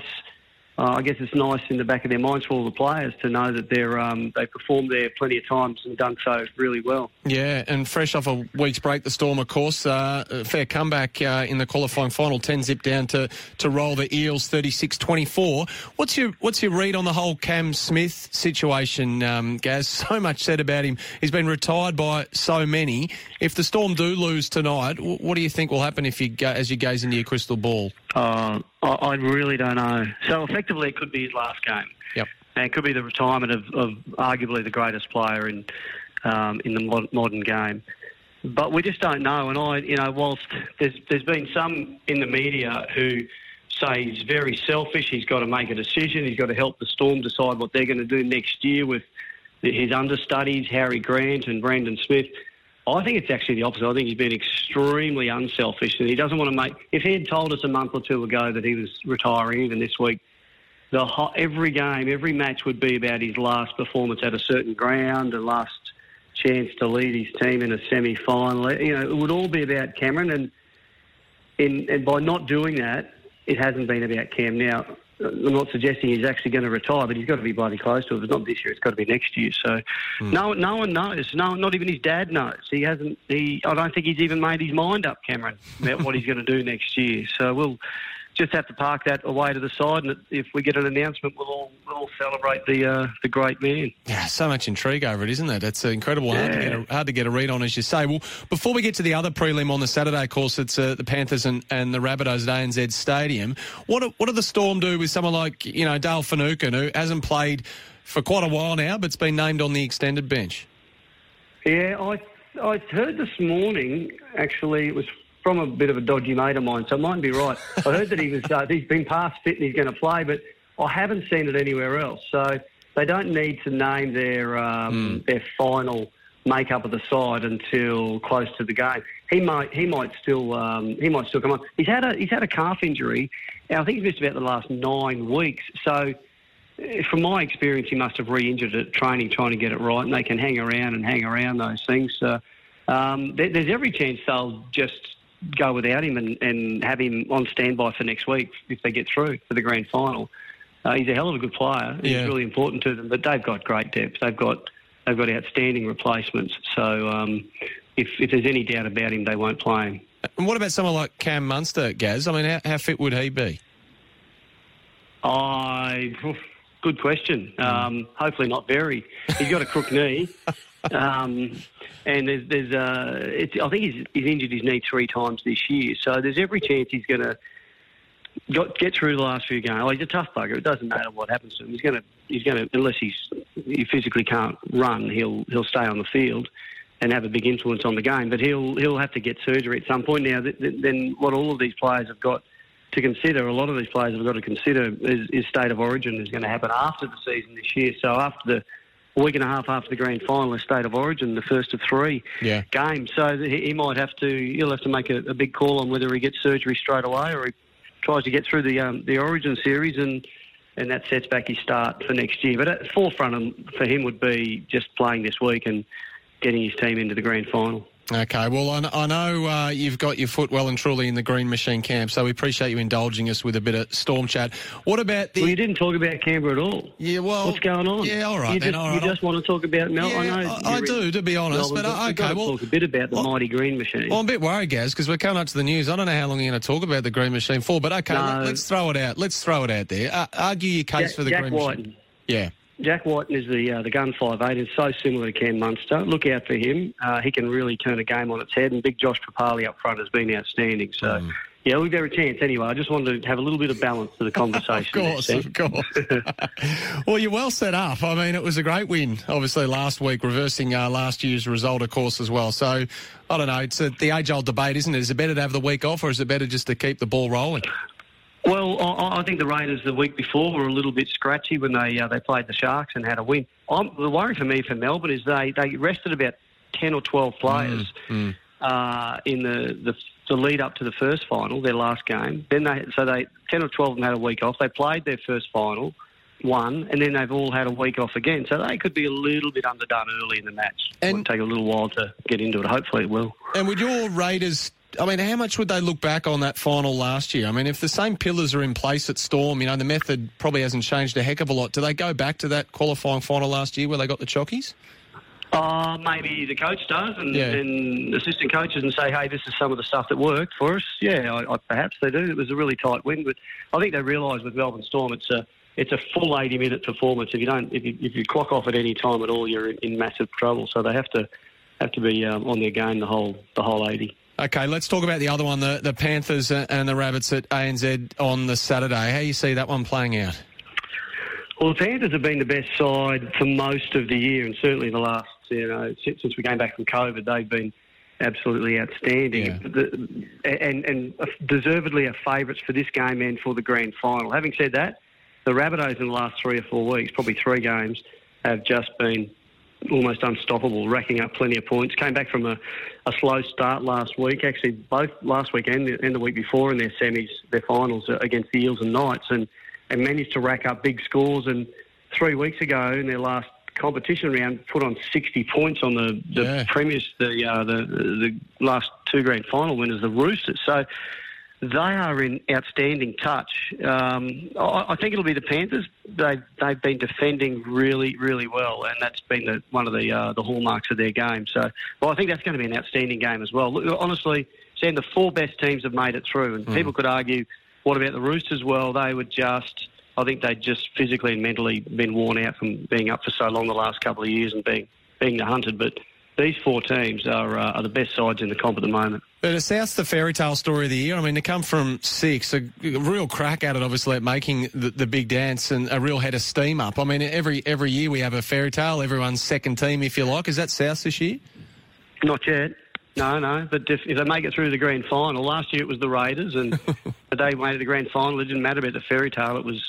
It didn't finish the way they wanted, and this year it would be the Rabbits if they make it through. But they've got to get past the Panthers at Homebush on Saturday night. Yeah, and that is a big task, as you say. It's going to be fascinating, Gary. Can't wait for it. I'd like to wish you the best of luck. We do love you here at SEN, so I will do that. But do I really mean it? Possibly not tonight. But nevertheless, the side you represented so well for nearly 150 games, they're in it up to their eyeballs. It's going to be a fascinating watch tonight. Thanks for joining us. Hope so.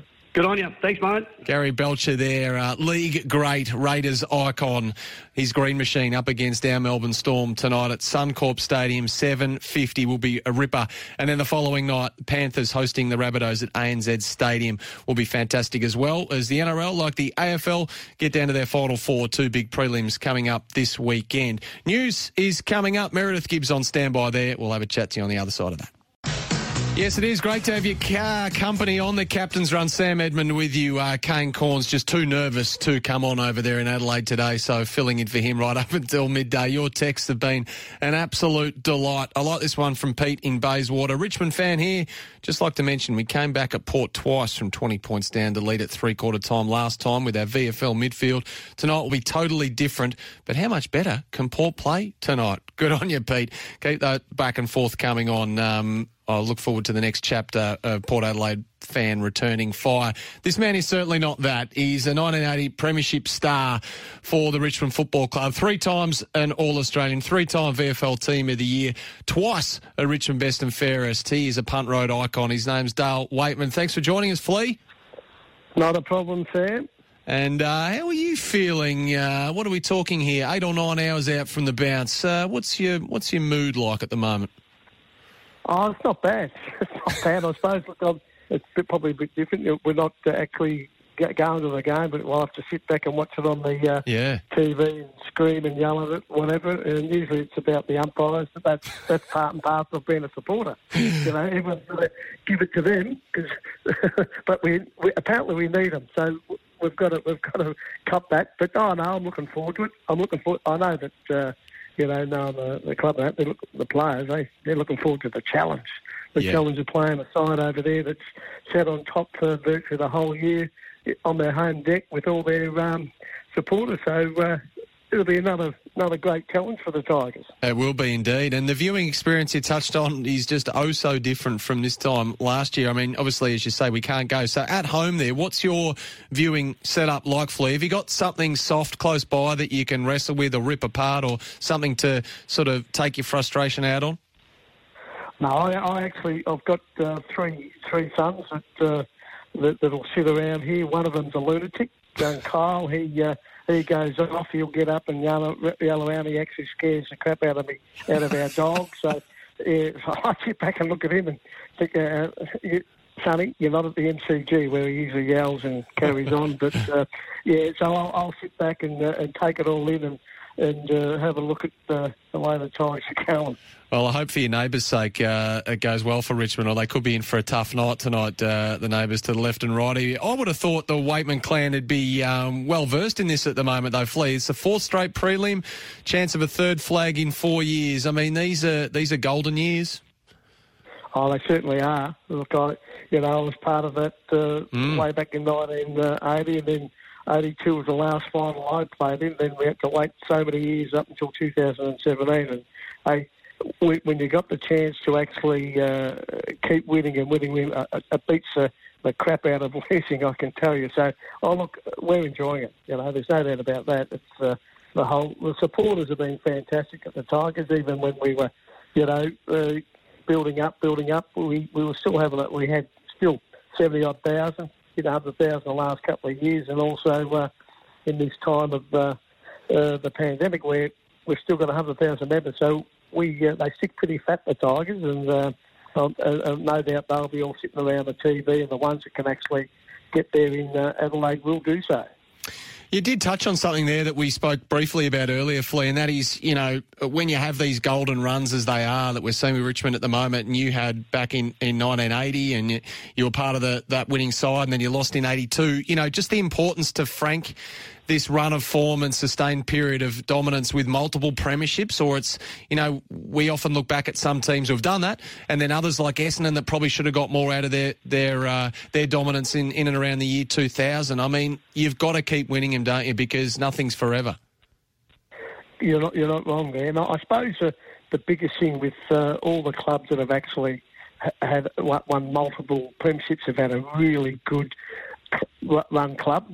They've all been run really well, got everyone involved and so forth, and it's not just one or two people taking the accolades. The whole club is involved in it, and that's where you become a strong club. They're all heading in the same direction, and I know the Tigers have put a fair bit of work in that with on and off the field, where they've everyone's included, and that's what you need to be. Everyone, right down from the boot cutter right up to the CEO and Brendan Gale and TGML. Well, that's what makes the club so great. And of course, when you've got supporters like the Tigers that don't mind letting you know if things are not going right, they actually, they appreciate that, and that's fine. That's what it's all about. That's what footy's about. It's a passionate game.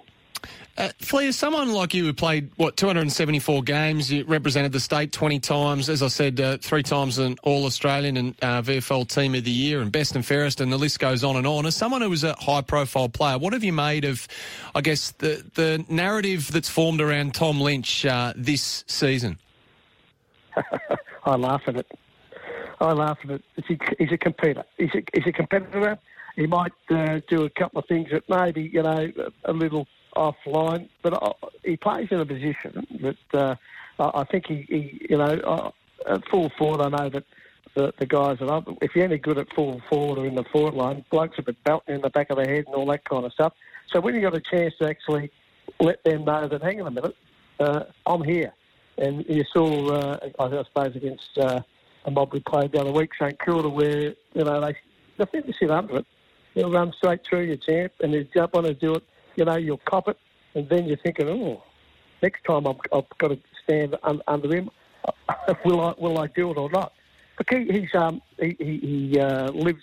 Look, and what makes really good players is the competitiveness. They want to be part of it. They want to show their what they can do and can't do. The little, I suppose, getting back to the little knee in the thing. On his shoulder, and that the guy, I suppose, he was upset about giving away 50 or whatever, and it was probably one of those things. It's when you're playing in the moment, and I hear a lot of comments from guys, in the media, I don't know if he should do that, I don't know if he should. Fair dinkum. Have a look at what you've got to do to actually get to that area on the footy field. They play in the finals. It's full on. You need to be actually get the whatever it is, and sometimes you've got to be careful on how you do it. That's the way it's played now. But I look at him and I love him because he's competitive. What he does, he actually brings the ball to the ground, and we've got some little blokes up there in the side that actually love it because they know he ain't going to get marked against. The ball's going to hit the ground, and I've got an opportunity to then grab the footy and use it to the best I can and kick a goal. So I'm quite okay with it. We're speaking to Richmond icon Dale Waitman. Flea, there's no worry in your mind that he perhaps just goes the wrong side of that fine line that he's on and gets himself suspended if Port seek to get under his skin tonight? Oh, there's no doubt Port will. That's fine. And that's all part and parcel, I suppose. But I think he's smart enough to realise that. And no doubt the coaching staff have said, look, we want you to actually hit the ball hard and do all those things, but try to just keep away from those little niggles that you'll get. There's no doubt they'll be in his face, but that's what you play this game for, to see how you cop that kind of stuff. Over the careers of many people, some people can handle it, some people can't. So if he steps over the line, and no doubt there'll be 14,000 cameras on him tonight. They'll be all. What's he doing here? What's he doing there? Whatever. All I can say, thank Christ there wasn't that many photos around when I played. I was just going to say, things have changed, haven't they? Fantastic. Were you surprised that Marbiel Chol didn't come in? No, not really. One thing about Marbiel's going to be a great talent for the Richmond Footy Club, but what he's got to do is learn what Lynchy does at the moment. When it's your turn to compete, even though you don't think you're going to mark the ball, you've got to make a contest. He's a big, strong lad. But at the moment, he's trying to he's only a young kid. He's just learning the ropes. That what you've got, even though you've got no hope of marking the ball, you've still got to make a contest. You've got to bring the ball to the ground, and actually, that's what you're there for. big fella. You're actually there. You're 6 foot, nearly 7 foot. You're big and strong. Once he gets the use of what his body can do, he'll be a great asset to the Richmond Footy Club. So who gives Nank the chop out then in your mind, Flea? Obviously, we saw Dave Asprey, but I think Noah Bolter really turned some heads when he had a crack at it last week as well. Who comes in to offer the ruck relief? Yeah, well, it was funny you talk about Noah Bolter, my son that actually jumps up and down like a lunatic. Kyle only played in one grand final, come up at junior footy at Strathmore and played against Noah, and he destroyed him. He's a big kid then and athletic and so forth, and he can actually play in the ruck. I've seen him. He dominated the ruck because he can run and jump. He's an athlete, and that's one of the things that he's really the best about this year is he's actually starting to show a bit of poise. Don't forget there was a bloke that got I think 5 or 6 All Australians in a row in Alex Rasmus was saying he had all the athleticism and all that kind of stuff. Took him a while to actually say, okay, I've got to be. Everyone was when he first started said, he wins the ball hard, but he doesn't show any poise. Now Bolter's starting to show the poise, getting used to the fact this is what you've got to do, and he's used to what league footy's all about. He's becoming confident, so he could quite easily do that. And Dave Asprey, look, you need to make a contest. And one thing about the last time we played Port Adelaide, they battled us out of the 7. I think they got it inside about 60 times, and we only got 27 or something. So we've got to break even. They're going to be hard. They've got some big bodies in there that's going to be good. But I think the last time we played them, we had probably a very inexperienced side playing, and we've got a fair few of our seasoned players that played a fair bit of footy that are the top class, and they're going to be in amongst it and so forth. So we'll make it a bit more of a contest, I think. Yeah, no, don't worry, Flea. We've had plenty of reminders off the temper text here while we've been talking about how many players you didn't have last time they played. I think 7 first choices. Yeah, so certainly I think if you break even in the clearances, it's very much game on, particularly the centre clearances. And we speak a lot about Tommy Lynch. What about Charlie Dixon? I mean, how did the Tigers deal with him? I mean, last time they played, again, long time ago, he kicked 2 goals for, so he's had 6 scoring shots. Could have done a lot more damage. Who do you entrust first crack at Charlie Dixon? Look, we've got a couple, as you said, Asprey and Bolter there, 2 guys. I don't think with him you can actually just leave one out. I reckon you'll just rotate it around because they play a bit of a different defence for Tigers. They hold up space and get into the right area, and whoever's in the chance. And there's no doubt they'll all know how to play him. And if he's up and running, he brings all Port Adelaide together, so they'll be up and running. So it's important that we every time he gets a chance, that we put a lot of pressure on him because he did play a really good game the last time we played him. He's had a really good year, and good luck to him because he's worked his butt off, I think, to get to where he is at the moment because he's one of those guys that's this big lad that can run around and do all the things, but he never put it together. I think this year's has been his best, and it's no doubt one of the reasons why Port Adelaide are up in the finals. All right, Flea, it's game day, so I'd be remiss of us not to get a tip from you. I won't ask you for a tip. I'll just ask you Tigers by how many, please? Look, I think the Tigers are good enough to win it by 4+. I think we're good enough to get there. We just show them that we're actually doing the things that we do so well a lot better, getting all the players back that we need to be back, and they've got a bit of confidence about them again, and they'll stick to their processes. They'll do the things they'll do, and they talk about the Richmond way, and they certainly know, they all win their own footy, and that's one thing that you got to match it with Port Adelaide. You got to win your own ball.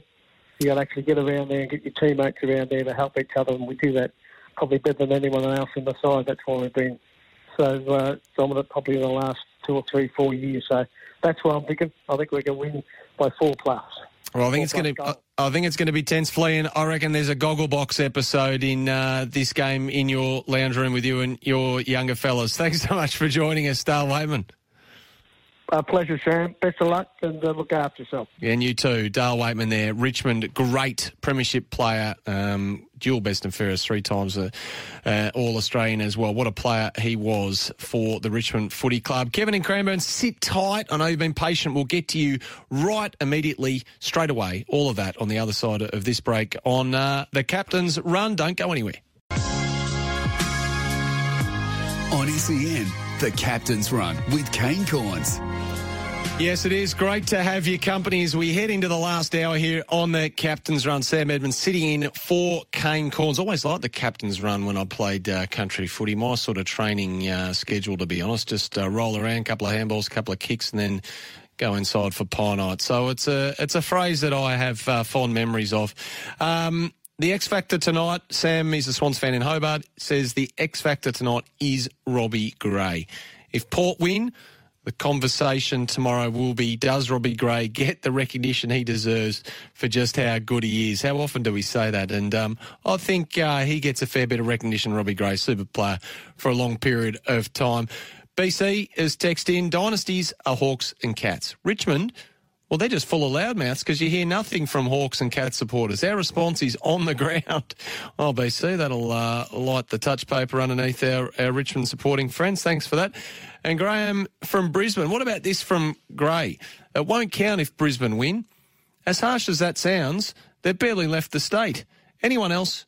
Be a great premiership. Jeepers, Graham, that's harsh. I don't agree with it for the record. I don't know if you can have many friends there. I think whoever wins the premiership deserves to do so. And I'm not being politically correct there. That's just what I honestly think. Troy and Glen Iris has texted in. Interesting thing to remember, Sammy, is that Geelong lost Mitch Duncan and Quinton Narkle in the first quarter against Brisbane in that SCG game. Troy, I would just scrap that SCG game entirely. I think... Look, that is completely and utterly meaningless. Quinton Narkle can't even get a game at the moment. Yes, Mitch Duncan is a quality player. Geez, he was good last week against Collingwood. But that game so long ago, at a neutral venue, I'd say that is as close to nothing, in no way relevant as you can get. So keep your texts coming in on that. Soon we're going to have a chat to Wayne Schwass, who is, of course, the CEO of Pucker Up. Played a lazy 282 games, decorated player, premiership player, All-Australian, 3-time best and fairest, now obviously a prominent advocate for mental health. It's World Mental Health Week. We'll catch up with him and the latest developments for his social enterprise, Pucker Up, who's doing some great things, and also... he's well versed at this time of the year as well with preliminary finals. He played 14 finals. I think I've got this right, Wayne. 3 prelims. You won one of them, and then you capitalised. You won the 96 flag. How you going, Schwatter? Hey, Sammy. I'm going reasonably well, given Melbourne and what we're living through. But all things considered, mate, going really well. Well, 2 cases today, no deaths. I mean, that's as good a set of numbers as we've had for a long time. Yeah, and 2 cases in the last 24 hours. So, you know, that's encouraging. I think, I don't know about you, Sammy, but it feels like we're running a marathon every week without seeing a finish line. So hopefully that's an indication, and we've got some encouraging good news on Sunday coming. Good analogy, and you're like so many people, and it's good to have you on this week. Before we get into the reason why we've got you on, how are you holding up with all this never-ending period of uncertainty? If I'm honest, I've had good days, Sammy, and I've had really challenging days, and I think that's consistent for a lot of people. But I think, importantly, on those challenging days, I've got a really good network around me, and when I need to, I put my hand up and I reach out and I talk, and I enjoy the good days. Yeah, and you got to do that, absolutely. So tell us about eHarmony, because you've teamed up with them through your social enterprise, Pucker Up, as I say. It is World Mental Health Week at the moment, but tell us about the new partnership with eHarmony. Well, one of the main reasons why we decided to partner with eHarmony, Sammy, was the fact that, you know, we've always believed, you know, for the last almost 4 years that having open and honest conversations are really important. But eHarmony commissioned some research earlier this year, and the month of October is all about guy talk. And the whole purpose and premise of that is to really give men and boys of all ages an opportunity of being able to connect emotionally, talk about challenging issues, and get the appropriate help that they need. And what underpins that is the fact that the research uncovered some findings that a little alarming, but more importantly, reinforces the need to talk and encourage men to talk. And some of those stats were 62% of men understand that they can talk but struggle to. 55% of men believe they have to. The men surveyed believe they have to hide their mental health issues from their partners. And probably the finding that concerns me the most is 30% of men surveyed believed that it would need to get significantly worse before they thought about talking. What we don't want men to do is we don't want anyone to wait. If we're not feeling like we're coping, we feel we're overwhelmed, we feel like there might be an issue that is in our life that we're having a challenge with, what we want people to do is to talk about it. And there's no shame, there's no embarrassment, and nor should there be. And this is just an opportunity for us to continue to amplify our message in partnership with eHarmony and encourage more men and women to be able to talk about these issues. So do you feel, Schwatter, there's still that stigma out there? I mean, it feels so strange to be saying this, but you reckon there's still that stigma out there that men sort of believe that Australian society perhaps doesn't allow them to speak openly about their feelings or their personal struggles? Yeah, I believe it, Sammy, because I see it. And I see it on a regular basis. And you know, I think one of the great challenges, one of the great things about our country is that mateship is part of our DNA. But if you unpack that a bit, there's this notion of what a man or masculinity should be. And if I'm to simplify it, it means be strong, be tough, be stoic, be resilient, be hardworking, but don't be emotional. Because unfortunately for a lot of men, and I'd extend this to women, but the focus is on men for this month, a lot of men are scared or they're fearful of what will the response be if I show vulnerability and emotions. And unfortunately, when we talk about emotions, we talk about crying. And there's this association of weakness which is linked to crying, and that is fundamentally flawed. And sadly, that's causing a lot of stress and challenges for a lot of males across our communities, because they're doing it tough emotionally, but they're scared to actually show that vulnerability because what will the response be? We need to reframe that. Human beings are emotional creatures, men included, and we've got to give as many men and boys the opportunity of being able to, what am I thinking, what am I feeling, and then more importantly, how do I communicate it? There's important findings there from eHarmony. I'm just looking over at the moment as you speak. Very important. And look, I see the headlines and I see the data and the survey results, and I speak of the effect that COVID might have had on people reaching out for help and making the calls they need to the various bodies and organisations that can help them. But you've got the experience, the first-hand experience. How would you describe the effect that COVID has had on people and their mental state? Well, there's two answers to that, Sam. One is I have no doubt that the experience for me at a personal level would have been much harder and would have potentially had a greater impact on my mental health and well-being had I not, or if I didn't have a toolbox of strategies and techniques that I've developed over a long period of time. That's number one. So I've used those strategies to get through challenging times. But number two, one of the most consistent things that I've observed, but also I get this feedback to me, is that the experience for a lot of people, especially here in Melbourne, has been exhaustive. It's been unrelenting. I think a lot of people are really starting to be impacted as a result of the restrictions. And look, I understand why we need to make decisions to save lives. I get that. But the real concern that I've got through the restrictions that people in Melbourne are living through is that the long-term impact on people's mental health is already starting to play out. So on one hand, we're trying to protect lives as a result of COVID, but as a result of the restrictions, it's having a profoundly negative impact on people's mental health and emotional well-being. And that's concerning because we have a mental health system here in Victoria, which as a result of the Royal Commission late last year is acknowledged fundamentally broken, completely overwhelmed and under-resourced. So pre-COVID, we had a system that couldn't cope with the increased number of people that need that support. You overlay COVID now, and we've got a number of people, a significant number of people that just aren't getting the support that they need. Yeah, and I certainly don't want to overstate its importance here, Schwatter, but footy and having it around and just having some sense of normality throughout the year, I mean, do you reckon it's helped? I've got no doubt, Sam. I think that's played a really important role, even though we haven't had football here in Victoria. I think that we've had so much football on TV and available for people is a small respite. But I think this is where it's really important. We can't do anything beyond the 5K radius. I think that the Premier and the Premier's office has started to change their narrative. We need to give people an opportunity to reconnect us socially, within reason, and to have some of their liberties back, because the well-being of people is being dramatically impacted by the current restrictions. Yeah. Well, yeah, geez, it's great that it is on, and I certainly don't want to overstate it as being the panacea for everyone's problems. It certainly isn't that, but it's been great that it has been on, and a medal needs to be handed out to those that have made it all possible. This time of year, you've played in how many of these? 14 finals, 3 prelims. When the words preliminary final get mentioned, what is the first thought that comes to mind? You're one game away from the grand final. That should be exciting. But you're also sitting there trying to grapple with the fact that if we don't win, we don't make a grand final. I actually love prelim final weekend, Sammy, because I think it's the people's final weekend. Generally what happens once you get to the grand final, it becomes a very big corporate event. As a player, I love prelim finals because you understand that if you play well and you win that particular game, you've earned the right to go into a grand final. That brings new challenges, but I just think it's a fantastic weekend.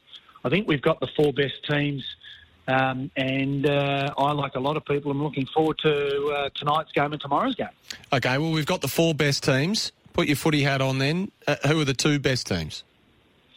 Who are the 2 best teams? Who's playing in the grand final? As much as I want to see Port Adelaide win at home, I just think it's too hard to go past Richmond. They play finals footy. They have done for the last 3 or 4 years. They've been there before. They understand the pressure that comes with it. So I think Richmond will beat Port Adelaide. And I must admit, Geelong surprised me last week. They played an incredible brand of footy. But I actually want to see, this is my heart speaking here, I actually want to see the Brisbane Lions go through to the grand final. Wouldn't it be amazing to have Brisbane hosting a grand final in Brisbane and potentially take out a Premiership Cup? Yeah, you've always been a romantic. What is it, the Chris Fagan, the love for Chris Fagan for you, or just the whole story? Well, I think it's a great story. I mean, Brisbane, with all due respect, they couldn't retain the young players. Yeah. Players were leaving that club. That they're at rock bottom. The club went and got a guy that had been in the system for a long time, Chris Fagan, a great teacher. They went and got Greg Swan. They got the back house right, or the front of house right. They clearly sold a vision to the players. The players have bought in. They're retaining their young group, impressive players. They've complemented that with other mature players like Lachie Neale. And I just think it's a great story. This is another example for other clubs that are struggling. One of my old clubs included, North Melbourne. Get the key decisions right with good people, recruit in well, and you give yourself an opportunity of turning things around really quickly, which Brisbane have done. Yeah, and Port Adelaide there's great storylines everywhere, isn't there? Ken Hinkley was basically sacked this time last year. There was no hope to go on, and now he's coach of the year. So great storylines everywhere. Schwatta, as you know, we get texts in real time here. Wayne deserves a medal for his efforts putting mental health in the spotlight many years ago. I pick up the phone regularly now to reach out to people. Cheers, that's from Steve. And this one from Mark in Diamond Creek. How good listening to Wayne. Brilliant. Thank you, Schwatta. Thank you, SEN. And thank you so much for joining us again, Wayne. Magnificent, mate. My pleasure, Sammy. And just before we go, if people want to learn about conversational tools or the things that they can do to look after their well-being, jump onto the Pucker Up podcast. We've launched it in partnership with AIA Vitality. Every episode is a strategy or a technique that can help you on your well-being journey. You're a star, Sammy. Thank you. Good on you. Wayne Schwass there, magnificent. And Pucker Up is exactly the place to go. He's the CEO of Pucker Up, of course, on the podcast, doing some great things as well. Wayne Schwass there. Now, though, it's time for this man. Bet Deluxe. Serious betting for serious punters. BetDeluxe.com.au. Gamble responsibly. Paul Sebastiani, how you doing? Very well, Sam. Good to talk to a fellow Carlton man. Finals time, mate. Hopefully we can be talking about the Blues this time next year. Oh, well, boy, I feel like we've been saying that for a while, Paul. But yes, you're right. I echo your sentiments. Nevertheless, the 4 far superior sides that are in it at the moment, right up to their eyeballs. What's the market doing this weekend? Yeah, well, we've got 2 nice specials on for the Tigers and the Geelong Cats. If you reckon the Tigers can make another grand final, mate, $2.50 on offer, as well as $2.50 on offer for the Cats to beat the Lions, both those with a max bet of $50 as well. So I reckon the Geelong Cats might be, they might upset the Lions, mate, and make a grand final. Okay, and what about, the Brownlow's been on the back burner, hasn't it? In the unfamiliar time slot of Sunday night, of course, and it's on the back burner for obvious reasons, but what's the market doing? Is that reflecting that, or has it been fever pitch? Look, it's all been one-way traffic for Lachie Neale. He's $1.22 favourite with us at Bet Deluxe, but there's been a little bit of a nibble around for Christian Petrarca at around the $8 mark. So I reckon he might be a chance to knock off the hot pot favourite. But we've got a special on the Brownlow as well. If you back any player and they finish second or third in the Brownlow, get your money back in bonus bets up to $50. Yep, and it's a huge weekend of sport, but it's a huge weekend of racing. We've got the Everest and Caulfield Cup as well. What's the Caulfield Cup doing?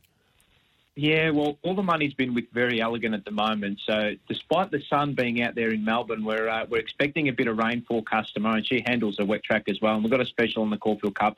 You run second, third or fourth, get your money back in bonus bets up to $100. So Very Elegant for me, Sam. Good on you, Paul. Magnificent. Paul Sebastiani there from Bet Deluxe. Appreciate your time. And as always, gamble responsibly. Bet Deluxe, serious betting for serious punters.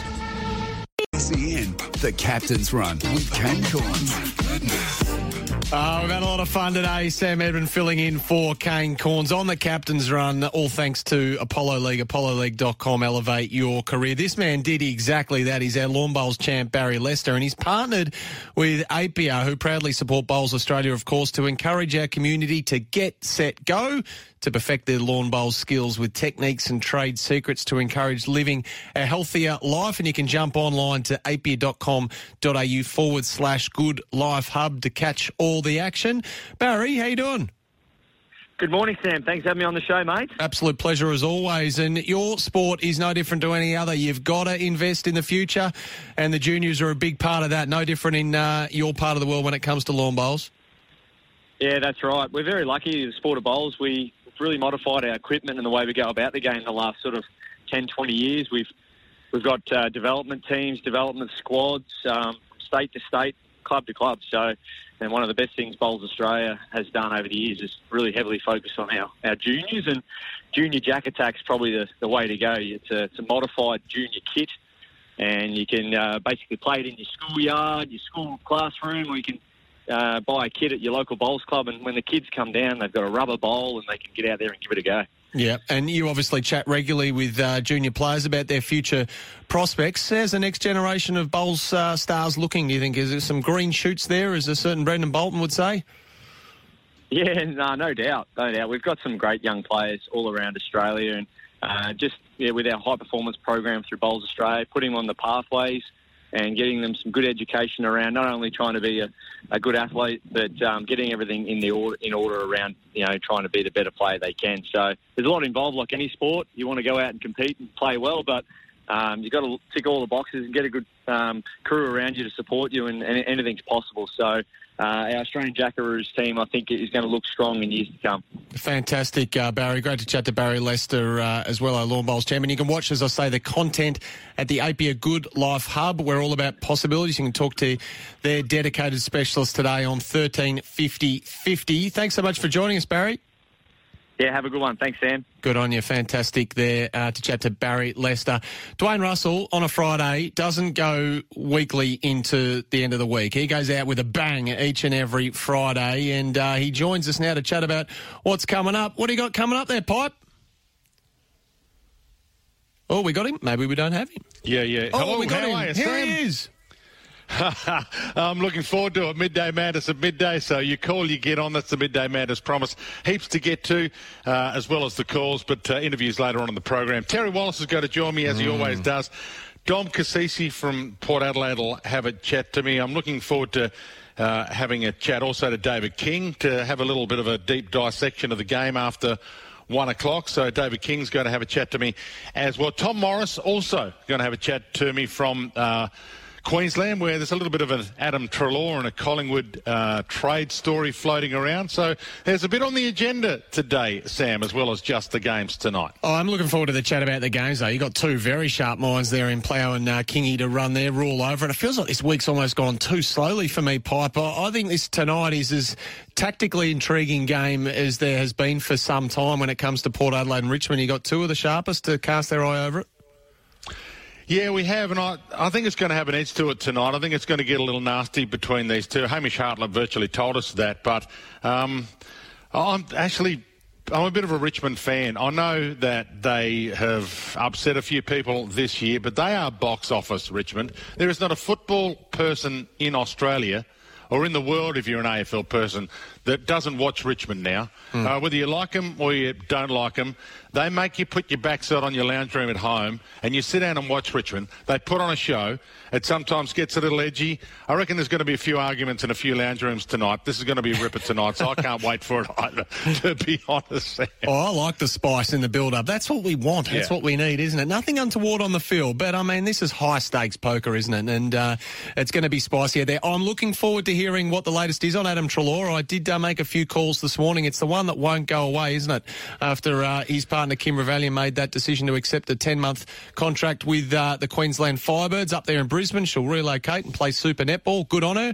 What does it mean for Adam Treloar? Well, it's been hosed down emphatically by the man himself, but it hasn't gone away, Dwayne. I made a couple of calls this morning and was told categorically still that nothing would change. He's contracted until 2025, but there's certainly plenty of smoke around. Yeah, well, Collingwood, how many players are actually on their untouchable list? That's the issue I want to talk to Tom Morris about, because whether or not Treloar's on the untouchables or the touchable list is going to be interesting. And I want to talk cost of living allowance. This is going to blow up, this one, Sam. This whole push. The Giants might lose Jeremy Cameron. They keep losing players. They've dropped out of the 8. They want a cost of living allowance. They put their hand out for cash again. Look out. Well, don't know if they've officially put it out, but there's a lot of stories talking about cost of living allowance. Surprise right now. This is a hamburger with a lot coming up with Dwayne Russell. I can't wait to listen to it. Dwayne's World up next, so don't go anywhere. Sometimes needing new tyres can catch us by surprise. That's why Tyre Power gives you the power of Zip Pay and Zip Money. You can get what you need now, get back on the road safely and pay for it later. Terms and conditions apply. So visit tyrepower.com.au or call 13 21 91.